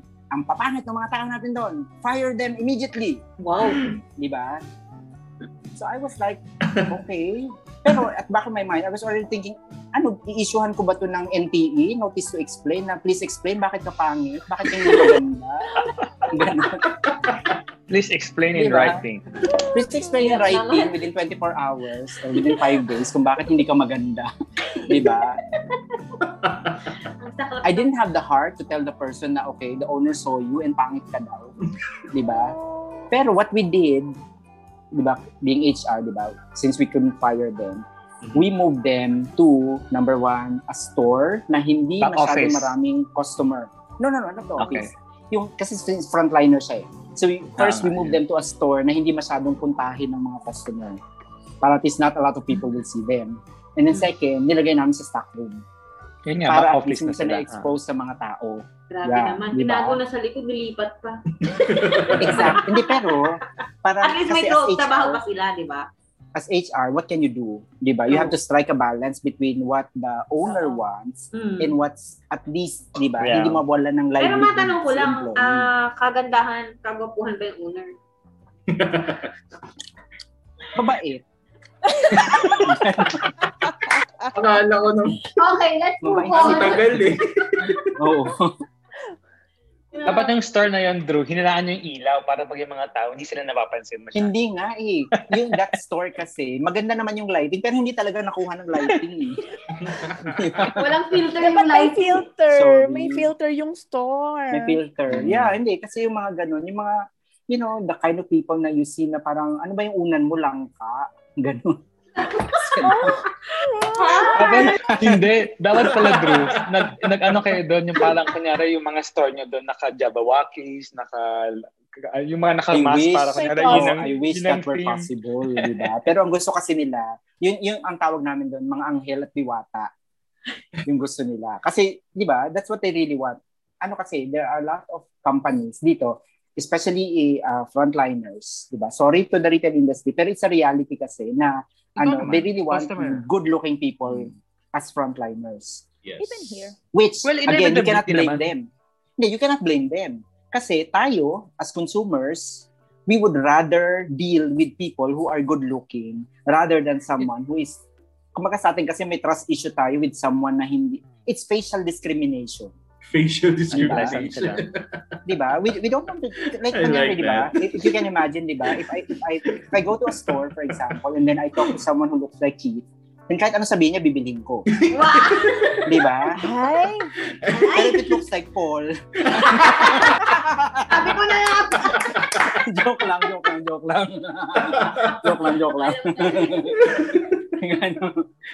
Ang kulit! But you know what I mean, di ba? Yeah. Okay, guys. Sobrang enjoy na natin itong usapan. Let's wrap it up by giving... Ay, akala ko ano pa lang yun. Magsa-start pa lang tayo ngayon. Intro pa lang yun. Wrap. Let's wrap it up by sharing or giving tips and advice sa mga listeners natin who are planning into venturing into the HR industry. The HR world. Yeah. Anong masasabi? Sino mauuna? Let's go by age. Age Kasi I'm very sure na iba-iba yung advice namin since I think the three of us come from different generations kasi. True. Oh, sige. So, age from what? Age before Age before beauty. Okay, Drew. Mauna ka na. Alam mo. So, do you want to play that game?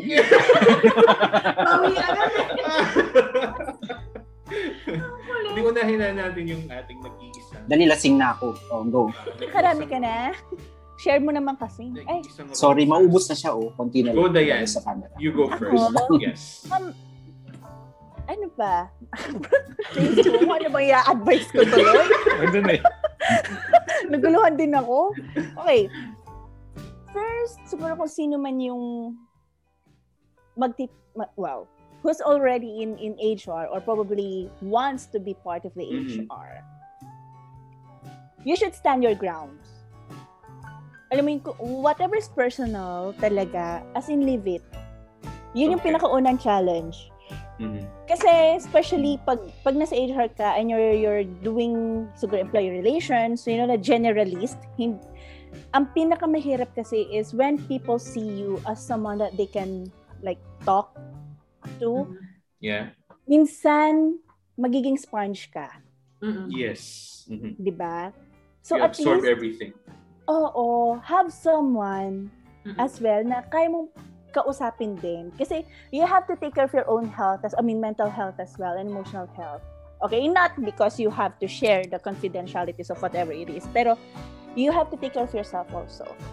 Second is that, ako kasi ngayon, yung fast moving na mundo into digital age, okay? At least kung like for us, for Filipinos, siguro find a way as well, kahit yung mga online courses lang na free. Yes. Please, take advantage of those. Yeah. Kasi, yes, ma'am. no. Kasi coming from, eto talaga siya. Ako, I'm very blessed with my company kasi talagang they provide everything and they are willing to pay for trainings. Pero for others who are not really blessed with, companies na magbibigay ng trainings, grab all the free trainings, online courses towards the digital age. Yes. And talaga. Okay?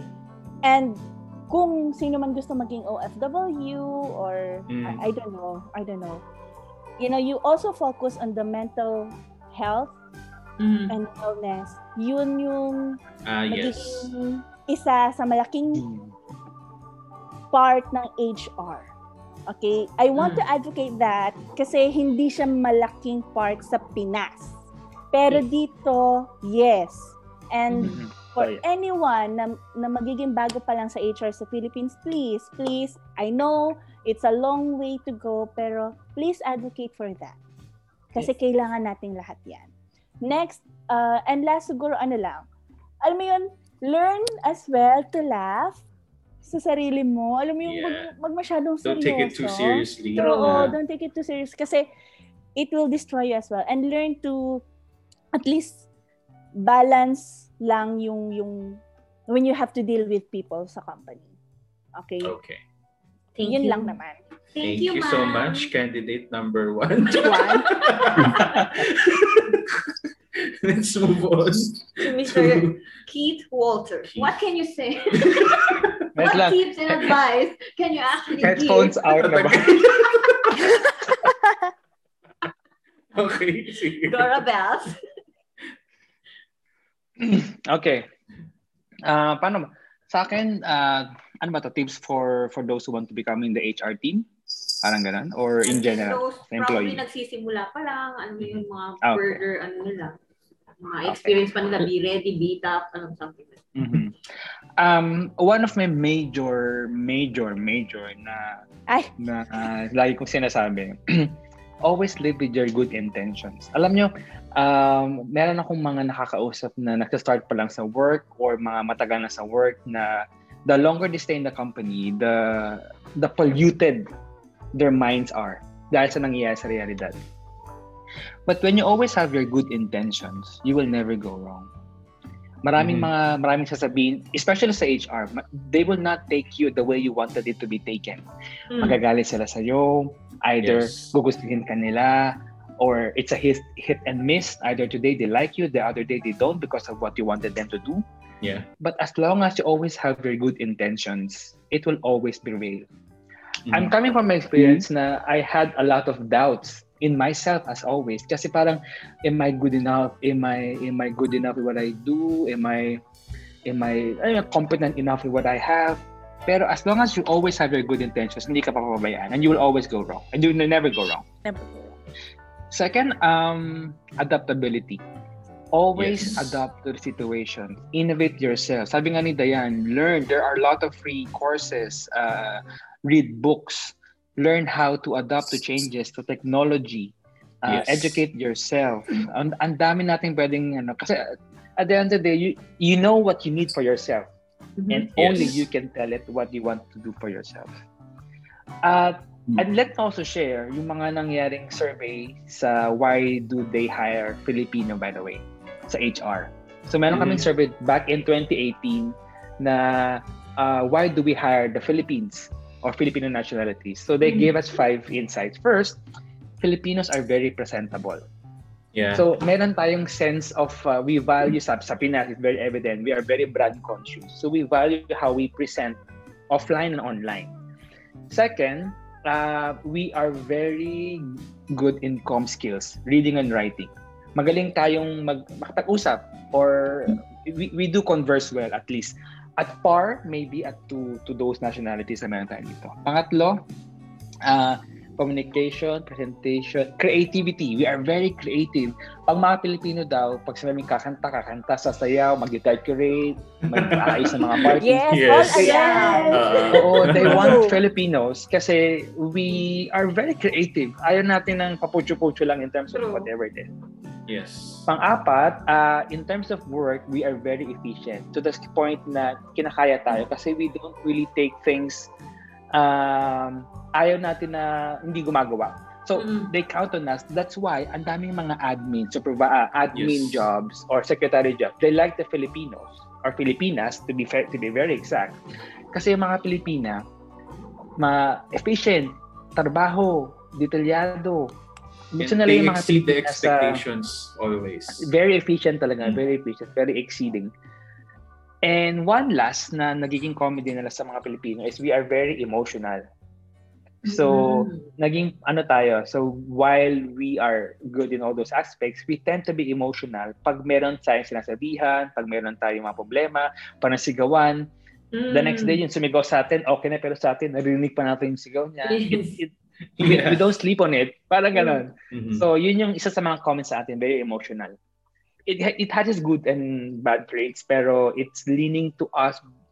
Kasi wala kasi sa kultura natin. In our defense, wala sa kultura natin yung ganong environment. We're very close-tighted. We are very, cohesive sa ating mga dynamics sa pamilya or sa mga kaibigan. And even sa work, wala namang I don't know, pero wala namang sigawan talaga sa work. Wala namang talagang ganong harassment na merong when I was in the Philippines na nagsisigawan, na dito kasi medyo normal siya in a way. Yes, so it's how they speak.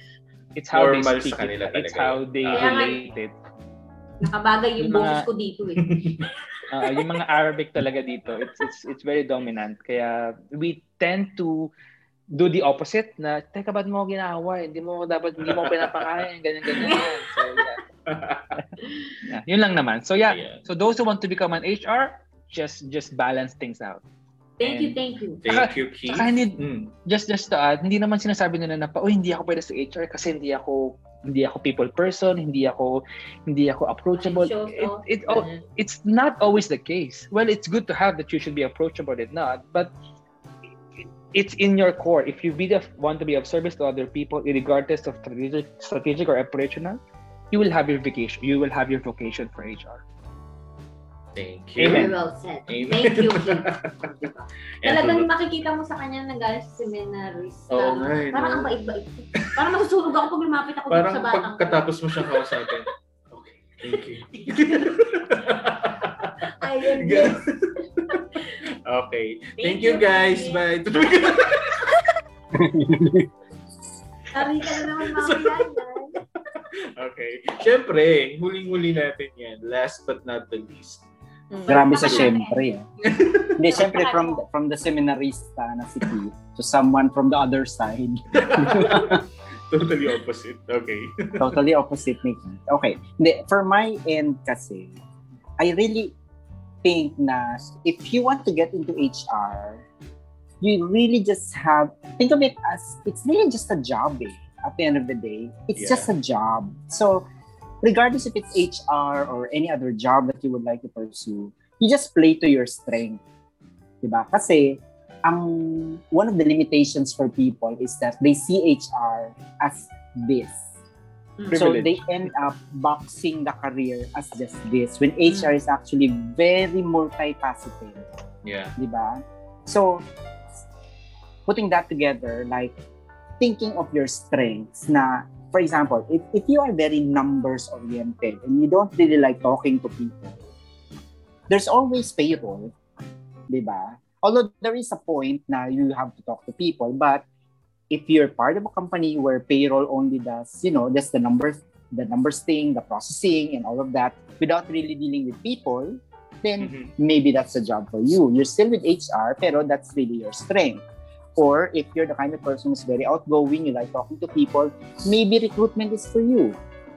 Diba? Yes. Then, tapos, if you feel like, I like talking, pero I don't really like interviewing, I'm more into I want to impart knowledge to people, then maybe training is for you. Training, yeah. Diba? And then there are other parts of HR, that there's engagement, there's HR operations, there's OD, diba? There's so many things about HR. So, don't put the entire career into a box, and then just think of it as a career path that you want to get into. Tapos hopefully, you will be able to land yourself in a kind of job with a company that you're happy with. And the best part of it is to have colleagues and a boss who is willing to develop you. Diba? Yes. I would like to think na one of the things you should look for is a mentor. Yes. Palagi. If you're whatever kind of job that you're in, if you see your boss as your mentor, then stick to that job. But if you feel like you're not learning anything from your boss, then maybe that's not really the position or the company that you should stay with. Kasi, especially if you're a young one, you're a fresh graduate, you're a 21-year-old, fresh out of college person, Diba? And you don't even know what you want for your future. It's best to start investing in people who will help shape you into the person that you might be. And if you don't have any idea what you want to be, then there's nothing wrong with that. Diba? Pero at least you pick something up along the way. Like in my case, HR was never really part of my plan. Diba? Graduate ako ng biology. Diba? Okay. And literally, niraffle lang ako kaya ako napunta sa HR. Diba? And then I'm still here after 20 or so years. Yeah. Diba? Tapos, I just took things into stride na, okay, whenever an opportunity comes in, I go and grab it. And then, okay, bahala na, whatever this would take me. And then I ended up where I am right now. Diba? So, if you're the kind of person who is a parang free-spirited go-getter, that's good. Diba? Just take every opportunity that comes, regardless if it's in a straight path or a curved path. Pero if you're the kind of person who's really, definite na, okay, I really want to be in HR. The only thing that you have to look for are people who will mold you into the kind of HR person that you want to be. Diba? And always remember that being in HR, you are playing a very big part in shaping the labor force of the country. That is your ultimate contribution. Not just the company, no? Not just the company. Kasi every person that you touch as an HR person is part of the Philippine labor force, the labor force of the Philippines. Diba? So, and they bring that with them regardless of wherever they go. Kaya you really have to remember that impact that you have on people. Diba? I speak very HR, diba? Ganun. Grabe, sobrang... Yeah. Ang dami kong... Oo, ang dami nating natutunan. Magbibihig na nga. Baka mapatawag Grabe. na. Guys, Keith, Diane, and Drew, thank you so much for giving us time today. Yes. Alam kong busy kayo. And sobrang salamat sa pag-share ng... Oo nga. Mas nakilala namin what really HR is all about. Regardless sa na hindi lang or talaga dito. siya basta-basta. Hindi, ang HR hindi masungit. Ng HR Hindi nag-extra matanda. Ng HR hindi matanda. Ng HR ay cool. O, diba? Yes. Oh, can I just add pala? Parang at this point, especially in this day and age, people should stop thinking of HR as the old school HR. Like the guidance counselor and the police people. Yeah, diba? no Hindi more. na kasi gano'n ang HR ngayon eh. It Diba? has evolved. There na are kasi, companies, no? Yeah. diba? There are companies who still see HR that way, but those companies, those organizations are parang they're fading into the mist. Na, diba? There's really a new HR. So meaning, if you're a newbie in HR, don't look back at the past for the purpose of being like them, but rather learning from them and then changing into how the HR should be in the future. Diba? Yeah. Personally, in my experience, what I did was I looked back at all the HR people, the heads, the bosses that I had in the past, and then I fished out the things that I don't like about them, and then I did the exact opposite. Now that I'm in that position to establish that kind of change. Na, kumbaga, kung before, police ang tingin, but now, no. Hindi na tayo police because I already barangay saw the chairman na impact. kayo. Yes, barangay chairman kami. Correct, diba? Barangay chairman, yaya, caregiver. Caregiver, true. Yeah, electrician. Electrician. Kasi sabi niya yung pag napundi yung ilaw. Oo. At saka, that happens. totoo, add ko lang ha, para sa mga newbies, ayan, disregard nyo na yung old school nga na HR. You know what, you have to learn as well, like the analytics. Yan yung magiging future ng HR, okay? Yes. Wala pa masyado nagtatouch ng part na yan, but if you really want to be in HR, kung ayaw na ninyo ng generalist, employee relations, kasi marami nang nandiyan, at yan na yung old school natin, learn the analytics and the health and wellness. Yan na ang magiging future ng HR. We will be the ones at saka yung bagong trend ngayon. Pwede na pala Yes, that's the trend. May hiring po kayo. I have to add. Yung sa company ko, I'm by God's blessing, meron kaming binagong flavor ng HR. And we introduced HR marketing. So HR marketing where yung HR social media, HR marketing. So what does marketing do? Sila yung mga nagbebenta ng kung ano, di ba? Or nagma-market ng services ng company. Ang HR, ginagawa namin, is mina-market naman yung services natin. So ano ba yung mga normal na ginagawa ng HR? Nagpe-print ng letters, nanghingi ng leave form, nag-a-apply ka ng leave sa atin, yung mga policy. So gumawa kami ng isang website where everything is there. So yung mga basic line services ng HR, ginawa namin siyang marketing materials automated para we've gone high tech pero low touch. Kasi masyado ng puro with the use of technology. So going back sa sinabi ni Drew ni Dayan, ang daming new flavors of HR. You have HR analytics, you have HR marketing, you have social media to bank on. You have to use your advantages para kasi napaka-traditional. Meron pa nga HR bot na you talk to Siri or Alexa. Yes, meron kaming ganun. Now we talk to Rami. Tapos I need salary. No? I think na government or military. Actually, hindi siya sa government. Yung sa dating kumpanya. Okay. Alright. Yung mas malaki. Yeah. Ayan lang. Yan yung mga trend ngayon. So learn your trend. your Excel.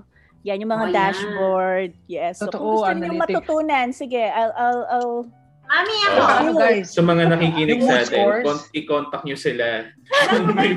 yung interested. Yung employee pulse, kasi yan employee yung pulse, gamit mood ko. scores. Oo. Yes. Para malaman nyo kung masaya ba sila sa kumpanya, ano ba yung trend ginagawa ng nila. Yeah. Oo, pag after probationary ba masaya sila, after 1 year ba, ano ba yung pag may bago pa silang manager, ano ba yung nararamdaman nila? Mood scores, employee pulse, analytics, this is the new HR. Mukhang matagal pa ang Pilipinas sa mood score. I don't think so. Mood score. Yes. Medyo mahirap pa yan. I mean, I know it will still happen, pero long way to go kasi hindi tayo ganun ka-advance sa Pinas compared here. Pero just go for it. Kahit wala pa siya sa Pilipinas, be the pioneer sa company ninyo. Kahit hindi pa ina-entertain ng management, just present it, do it. Take the initiative. Take the initiative na i-ano nyo. Yes, exactly. Kinukumbinsi niyo ba si Drew? Parang feeling ko lahat. And then, kasi yan talaga yung magiging trend. Like, Yes. Kailangan yan. Sa ngayon, hindi nakikita sa Pilipinas, pero dito, going forward na kami. I mean, at least. Okay. So guys, thank you again. Sobrang enjoy ng episode na to. Yeah. Dahil sa inyo. Nag-enjoy ka, Paul, kahit wala kaming sinabi tungkol sa'yo. Okay lang yun. Hindi nabawi na ni Drew. Kaya palang ayos na. Sa ibang episode na natin pag-usapan. Oo nga. But I'm sure yung mga nakikinig sa atin, katulad nating dalawa, marami silang mapupulot na wisdom or na mga techniques and all. Para kahit hindi ka mag-HR, as a general employee ka, kasi makikita mo yung side ng HR. Yes. So again guys, thank you so much. Hindi ito yung huli eh. Yes. Definitely. I-invite pa namin kayo sa Yung mga mas relax ibang na. episodes. Di ba, Drew? Mas relax. Gano'n ka-relax? Yung hindi ka Dalawang bote daw ng wine. Thank you, guys. Thank you so much. Thank you, guys. Good night, good morning. Ay, good night sa inyo, no? After nito. Pero dyan sa Pinas. 7:30 dito. Mag-dinner ka na. Mag-dinner ka na, Drew. Tama na yung inom. Yeah, because I have company coming. Ay, kaya. Buti pa siya. Anong company yan? Small company, big company. Meron akong darating na customer. Charot. Okay, yun Sa lang pala. itong customer na Sa mga listeners natin yan, thank you for listening. For listening to this episode. Yes. Follow our Facebook page at The Sandbox. Join our group, the Facebook, the Sandbox with Paul and Lenny. We have a Twitter account na, The Sandbox UAE. So, i-follow niyo yan. And then, para for them to keep updated sa mga episodes. Thank you po lang si Paul kasi lahat ng sinabi niya siya lang nag-effort. Yeah. Sinabi niya lahat yun. Lenny, meron tayong Facebook. Lenny, meron tayong Facebook. Siya, sige, thank you. So, ayun. Dahil wala akong social media, just follow niyo yung mga accounts natin. Tsaka yung mga accounts nila. Yes, gusto niyo bang mag-plug? I-plug niyo yung hindi mga... na pwede. Ay, oo nga pala. Sa ibang episode yun. Thank you, guys. Thank Yes. you. Ingat kayo. Bye, Take everyone. care. I will Thank meet you. you personally. Have a nice Yes. Okay. Have a great week ahead. Yes. Bye. Oh, yes. Happy weekend. Yes, Bye. ingat kayo. Thank you so much. Wait. Ano I-stop yan? ko lang yung I-stop ko lang yung recording. Wait. Hey guys, thank you for listening. Would like to invite you to join our Facebook group, The Sandbox with Paul and Lenny, and follow us on Twitter at The Sandbox UAE. See you there!